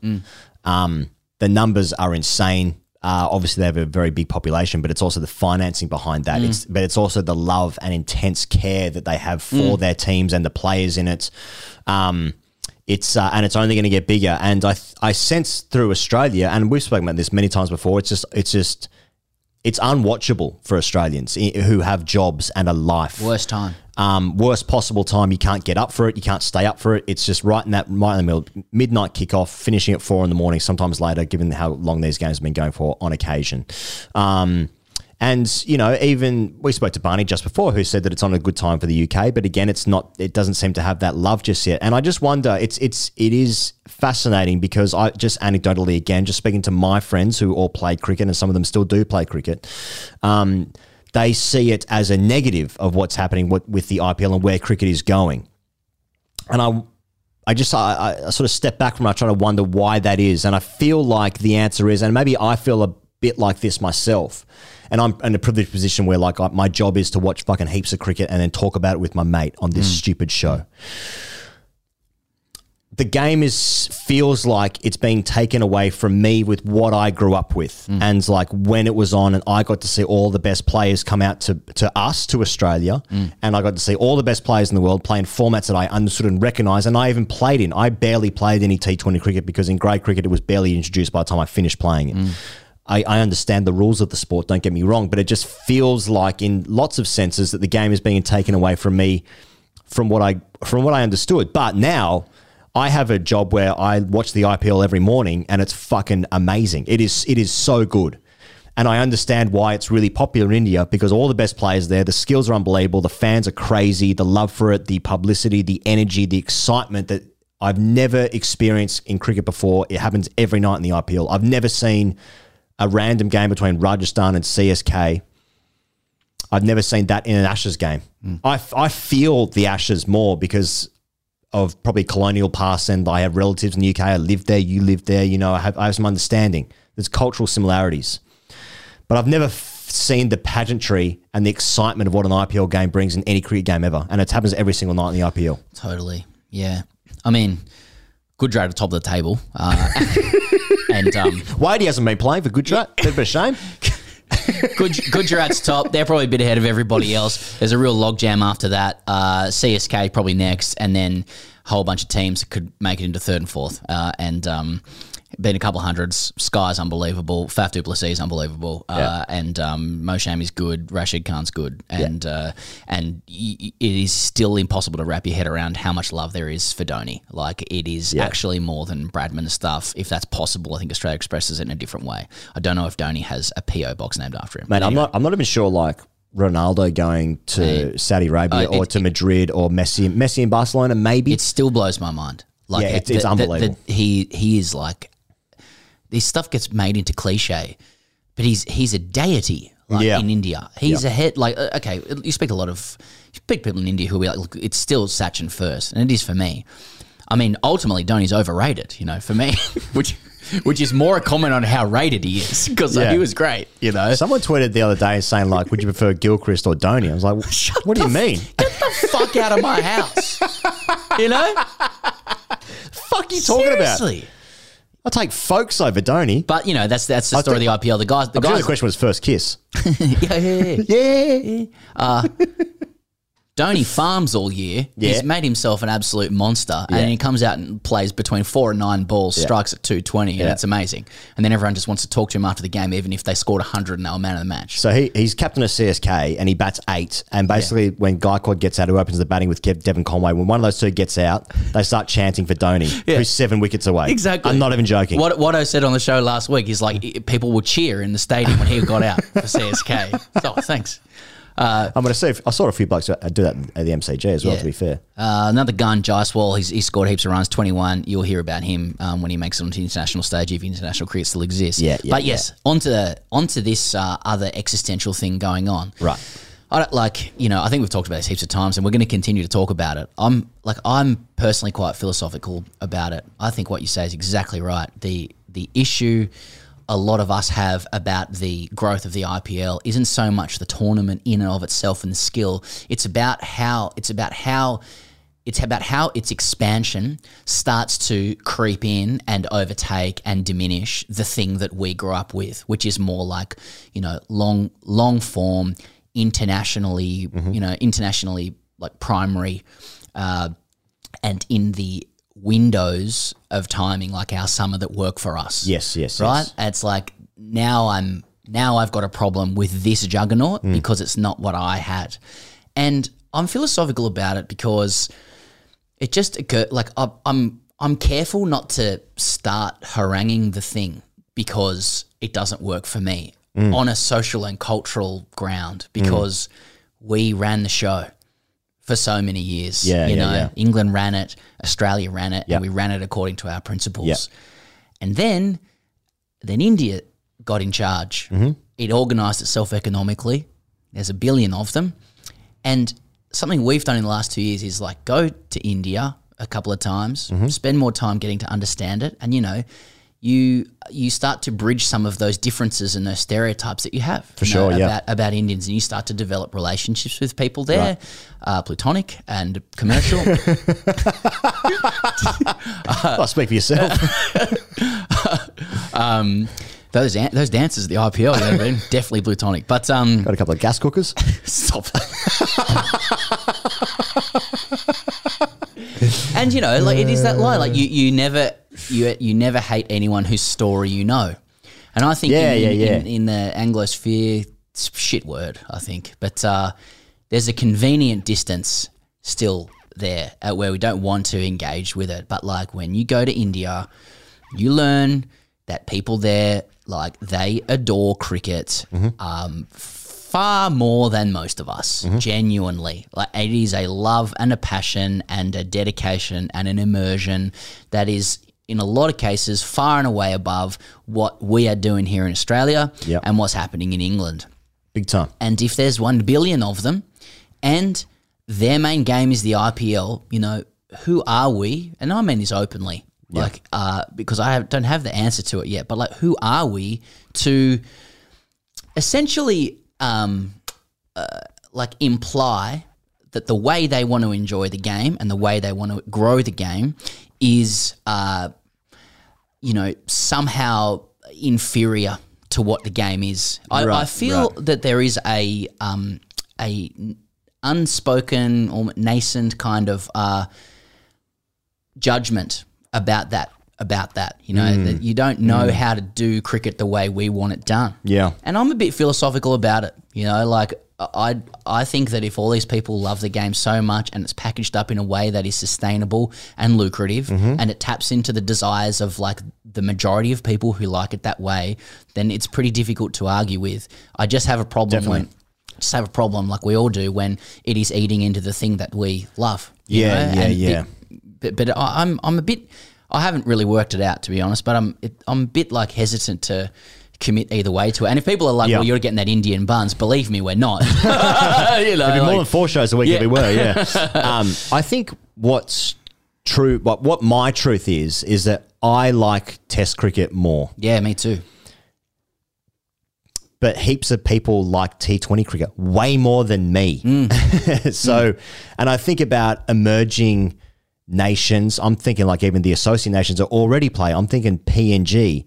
I'm thinking Nepal. Some of the crowds that have turned out for the Nepalese games in Nepal, where it's been pissing down with rain, they stay there in stadiums to hopefully just try and watch their players play cricket. I'm thinking about the USA being potentially this new market to sort of commercialize this thing that I love as being a possible new exploding territory, you know?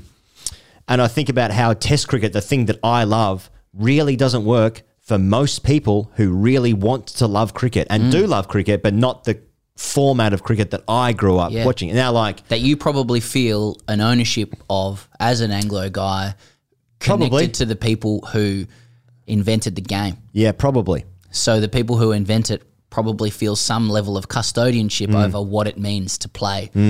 I just sense that bubbling underneath a lot of the discourse about this stuff. I mean, I think we're going to get into the ICC distribution model of funding and shit, where India, you know, makes 38% of it and everyone else is on about 6 at max. And at best, at absolute best, you know, the argument being, well, they contribute $9, you know, dollars out of every 10 or whatever the fuck it is, 90 cents in the dollar. Yeah. So this is you know, small fry. Yeah. And all that kind of shit. Well, broadly speaking, what maybe I'm talking about is like my problem. My problem isn't with India. I mean, as I said, the IPL is fucking great, but it's lucky for me because my job is to watch it. But my problem is probably with capitalism. Yeah, that's and I'd probably accept the IPL more. I'm not going to have a choice if it didn't start encroaching on things. Now, like Adam Zampa made a great point during that chat just then. It's like after there's a World Cup in India, 50 over World Cup in India, then the T20 World Cup is in the USA and the West Indies, and I think June, July next year. After that, there's going to be a fucking mass exodus. I'm not even sure that Steve Smith's going to keep playing for Australia at the end of these Ashes. Like he might not. Like he can find a better deal. His last payday, he's 33, 34. I don't know. But in the meantime, when I'm watching the IPL every morning, I'm like, fuck me, this is awesome. It'd be great. Like if you were living in India, it'd be great on every night. It's good shit. Yeah. It's funny with the distribution stuff. It looks real. It looks wrong. You know, it's like, well, that's inequitable. It's a monopoly. It's not. It is a monopoly. Yeah. You know, and it's been run that way. And I think there's an interesting social cultural lens to that as well. You know, like You know, the reality is most cricket fans are in India and they love it. Yep. And if you speak to a lot of Indians, I can't generalize about everybody there, you know, but like Indians may rightly have felt ignored and mistreated by a lot of former masters of the game. And now that they're in charge, probably don't care that much about their complaints. You know, they might actually find it a bit rich that people are complaining about the direction of the game. And I think that's probably reasonable. You know, we talk about the big three with these this distribution model. I'm looking at this distribution model and seeing a big three. I think the key existential question in cricket is does India need international cricket? Right. And that's a concern for me. Yeah. You talk to a lot of Indian people. The IPL is so big. Yeah. And these franchises now expanding into America, South Africa, UAE, what happens with Saudi Arabia. Right. You know, is the Indian team that important? You know, it's for India and for the interests. And I also think that the key battleground is not between the BCCI and the ECB and CA. It's the BCCI and the IPL. They're not the same thing. BCCI gets money from the IPL, but the IPL franchise owners don't have any dog in the fight when it comes. Sorry, they don't have any stake in international cricket, so they are buying up that monopoly table as much as possible. If there's anything good to say about the BCCI, is at least they have some remit to keep international cricket alive. But I think that's the question, you know, for India as a general polis is like, what are you going to do about protecting international cricket? You're in charge. Jay Shah does the finance committee for the ICC. Is international cricket important? You know, because you know I can't answer that question. The IPL could be the main game in India all year round. You have one in America, one in these other countries. You know, like English people like the England team playing sometimes, but it's the EPL, isn't it? Yeah. Really? Yeah. That's what I think the issue is. It's the BCCI versus the IPL. Feels very similar to the Premier League against the FA. Yeah. In footballing sense in the UK. So just on these numbers, I'll just say some numbers, and if they mean something to you, then they do. So the BCCI stands to earn $230 million per year. This is all US dollars in the one colour. 230 mil greenbacks per year between 2024 and 2027. That's 38.5% of the ICC's annual earnings, which is $600 million US. The ECB is next with 41 million. That's 6.89%. Then CA is next with 37 million at 6.25%. And then the only other one that earns more than 30 million a year is the PCB. I think that's right. And then everyone else. I mean, so full members of that 600 million. The full members of the test-playing nations, etc., they earn 532 million, and the associate members earn 11%, which is 88 million. So this is from ESPN Cricinfo. The overall annual figure is based on the estimated earnings of the ICC over $3.2 billion from the sale of its media rights alone, which recently, for the first time, was sold across 5 separate regions globally, including the Indian market. The vast bulk of that money has come from the sale of rights in the Indian market, where Disney Star paid just over $3 billion for 4 years. So that's where the money comes from. I guess I can see from India's point, like, we make the money, so what are you talking about? I can see that point. Anything else? No, it's. I mean, this is just going to be interesting times ahead. It's going to be an ongoing conversation. I think it's. I just feel like the nature of like Australia's sporting cycle means that we watch the footy while this shit happens. That's right. And as is our want. Yeah, 100%. And then we wake up to the cricket for a bit and we're like, what's doing? Why are these things happening that isn't what used to happen? Where should we play a test this year? Yeah, exactly. All right, #AskTGC brought to you by Budgie Smuggler. You know what? It feels really good to have the Budgie sign back up in studio, Pez. It's great to have them back in my mouth to say the words Budgie Smuggler. BudgieSmuggler.com.au. All right, Ed wrote in, #AskTGC. My best mate, West Indian fan, and I go to visit our other best mate in the south of France. I must add, he is a Frenchman that now likes cricket, but I digress. We flew over to his house. It's a villa with a pool, and we're two working class lads from the north and aren't used to this kind of life. We're enjoying the sun, the pool, the food, and the all-round lifestyle. Quite simply, we're as happy as an Indian pitch curator after the match finishes on day 3. Around day 3, we start to wonder if there is more to the south of France than sun, great food, and nice women who won't even look at us. We do some Googling, and we find the only cricket pitch in the south of France. We rent a car, we drive 3 hours and take in the scenery with a Slazenger bat in the boot and a good old-fashioned tape tennis ball because, of course, the fucking French don't have a cricket ball in any shop to buy. So we get to the little town and we spend about half an hour or so driving down country lanes and eventually get out and walk down what looks like an abandoned road to find the pitch. It's been abandoned for a good year or two, probably due to the COVID, but luckily it was an artificial pitch and the grass was non-existent thanks to the scorching sun. We set up, tops off, rigs out, factor 50 on for me, and I almost immediately regret it. I'm facing balls off as 6'2" West Indian fast bowler. Okay. A few immediate thoughts come to mind. Am I embarrassing myself here with how many times I'm edging it and leaving it? Should I make the Frenchie face the fresh pace? It seems only fair as he's French, right? Okay.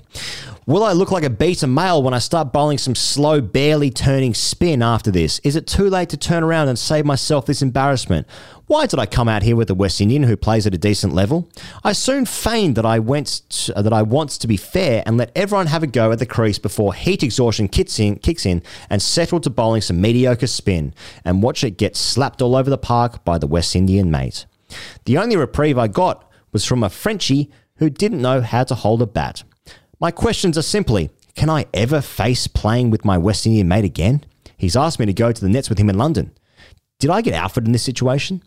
Did I need to play with a harder edge? And why weren't French women into a chubby, bald Englishman who couldn't speak a word of their language? Kind regards, Ed. Okay. Well, I mean, this is relating back to the Ashes because, like, there's all this shit about, some things change in cricket and some things stay the same. Right. And you can smell like a beta English cuck. Oh, yeah. From a mile off. Oh, my God. I mean, okay, yeah. Chubby, bald, I don't need to go there, but, I mean, I don't know what to say, really, about this. Hasn't he just gone to France and played cricket? Gone to France and played, like... He's gone to France and gone to find the south of France at that. Yeah. And gone to find a cricket pitch to face a West Indian. Yeah. And then with his top off. Yeah. And then being like, this guy's better than me. What should I do? Yeah. I mean, why are you... What are you doing? What are you fucking doing, mate? Yeah, go to the Grand Prix in Monaco. You're in the south of France there. You probably hopped over in your yacht. That's it. Head down to Nice. Bastille Day. Fireworks. Who the fuck has a Slazenger back at their car in the south of France and then go to a shop to get a tennis ball? Bit of tape on that. Hoop get around corners. Is there a pitch knocking about? Why am I taking my top off with a 6'2" West Indian around steaming in? Yeah. What are you doing? What are you fucking doing in France? Why are you doing that in France? Fucking hell. I mean, no wonder women wouldn't talk to you. Yeah. With a Slazenger. And what does he mean? Should I make the Frenchie face the fresh pace? Yeah. Who says fresh pace? Who says Frenchie? There's a fucking lot of things this guy's got to have a look at. Sorry. Pez, we asked for visceral minutes and also getting your visceral minutes. What's the website, Pez? Speakpipe.com/TGC. I think there's also a link on our Instagram. And if there's not, I'll get that sorted today. And also getting your hashtag RCDCs into the email or get into the email. If you're on Patreon, of course, you know where to do it.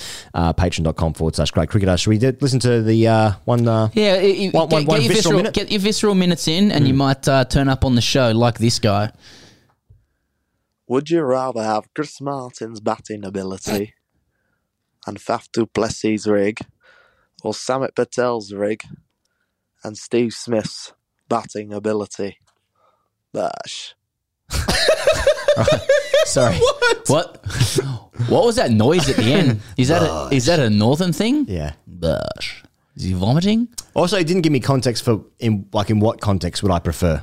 This was submitted by somebody who called themselves Ginger Century. Okay. I mean, it's pretty easy for me. It's Faf's rig. It's Faf for my life. Yeah. You know what I mean? Yeah. The doors that opens. Yeah. The doors that would open for my life outstrips any runs that Steve Smith makes. Yeah. Also, with that rig, you're making international cricket teams first name of the team. And Chris Martin's batting ability, presumably I'm Chris Martin, so I've played a couple of tests as well, opening the bowling, probably a couple of spells, or even just, sort of frighten people in New Zealand first-class cricket.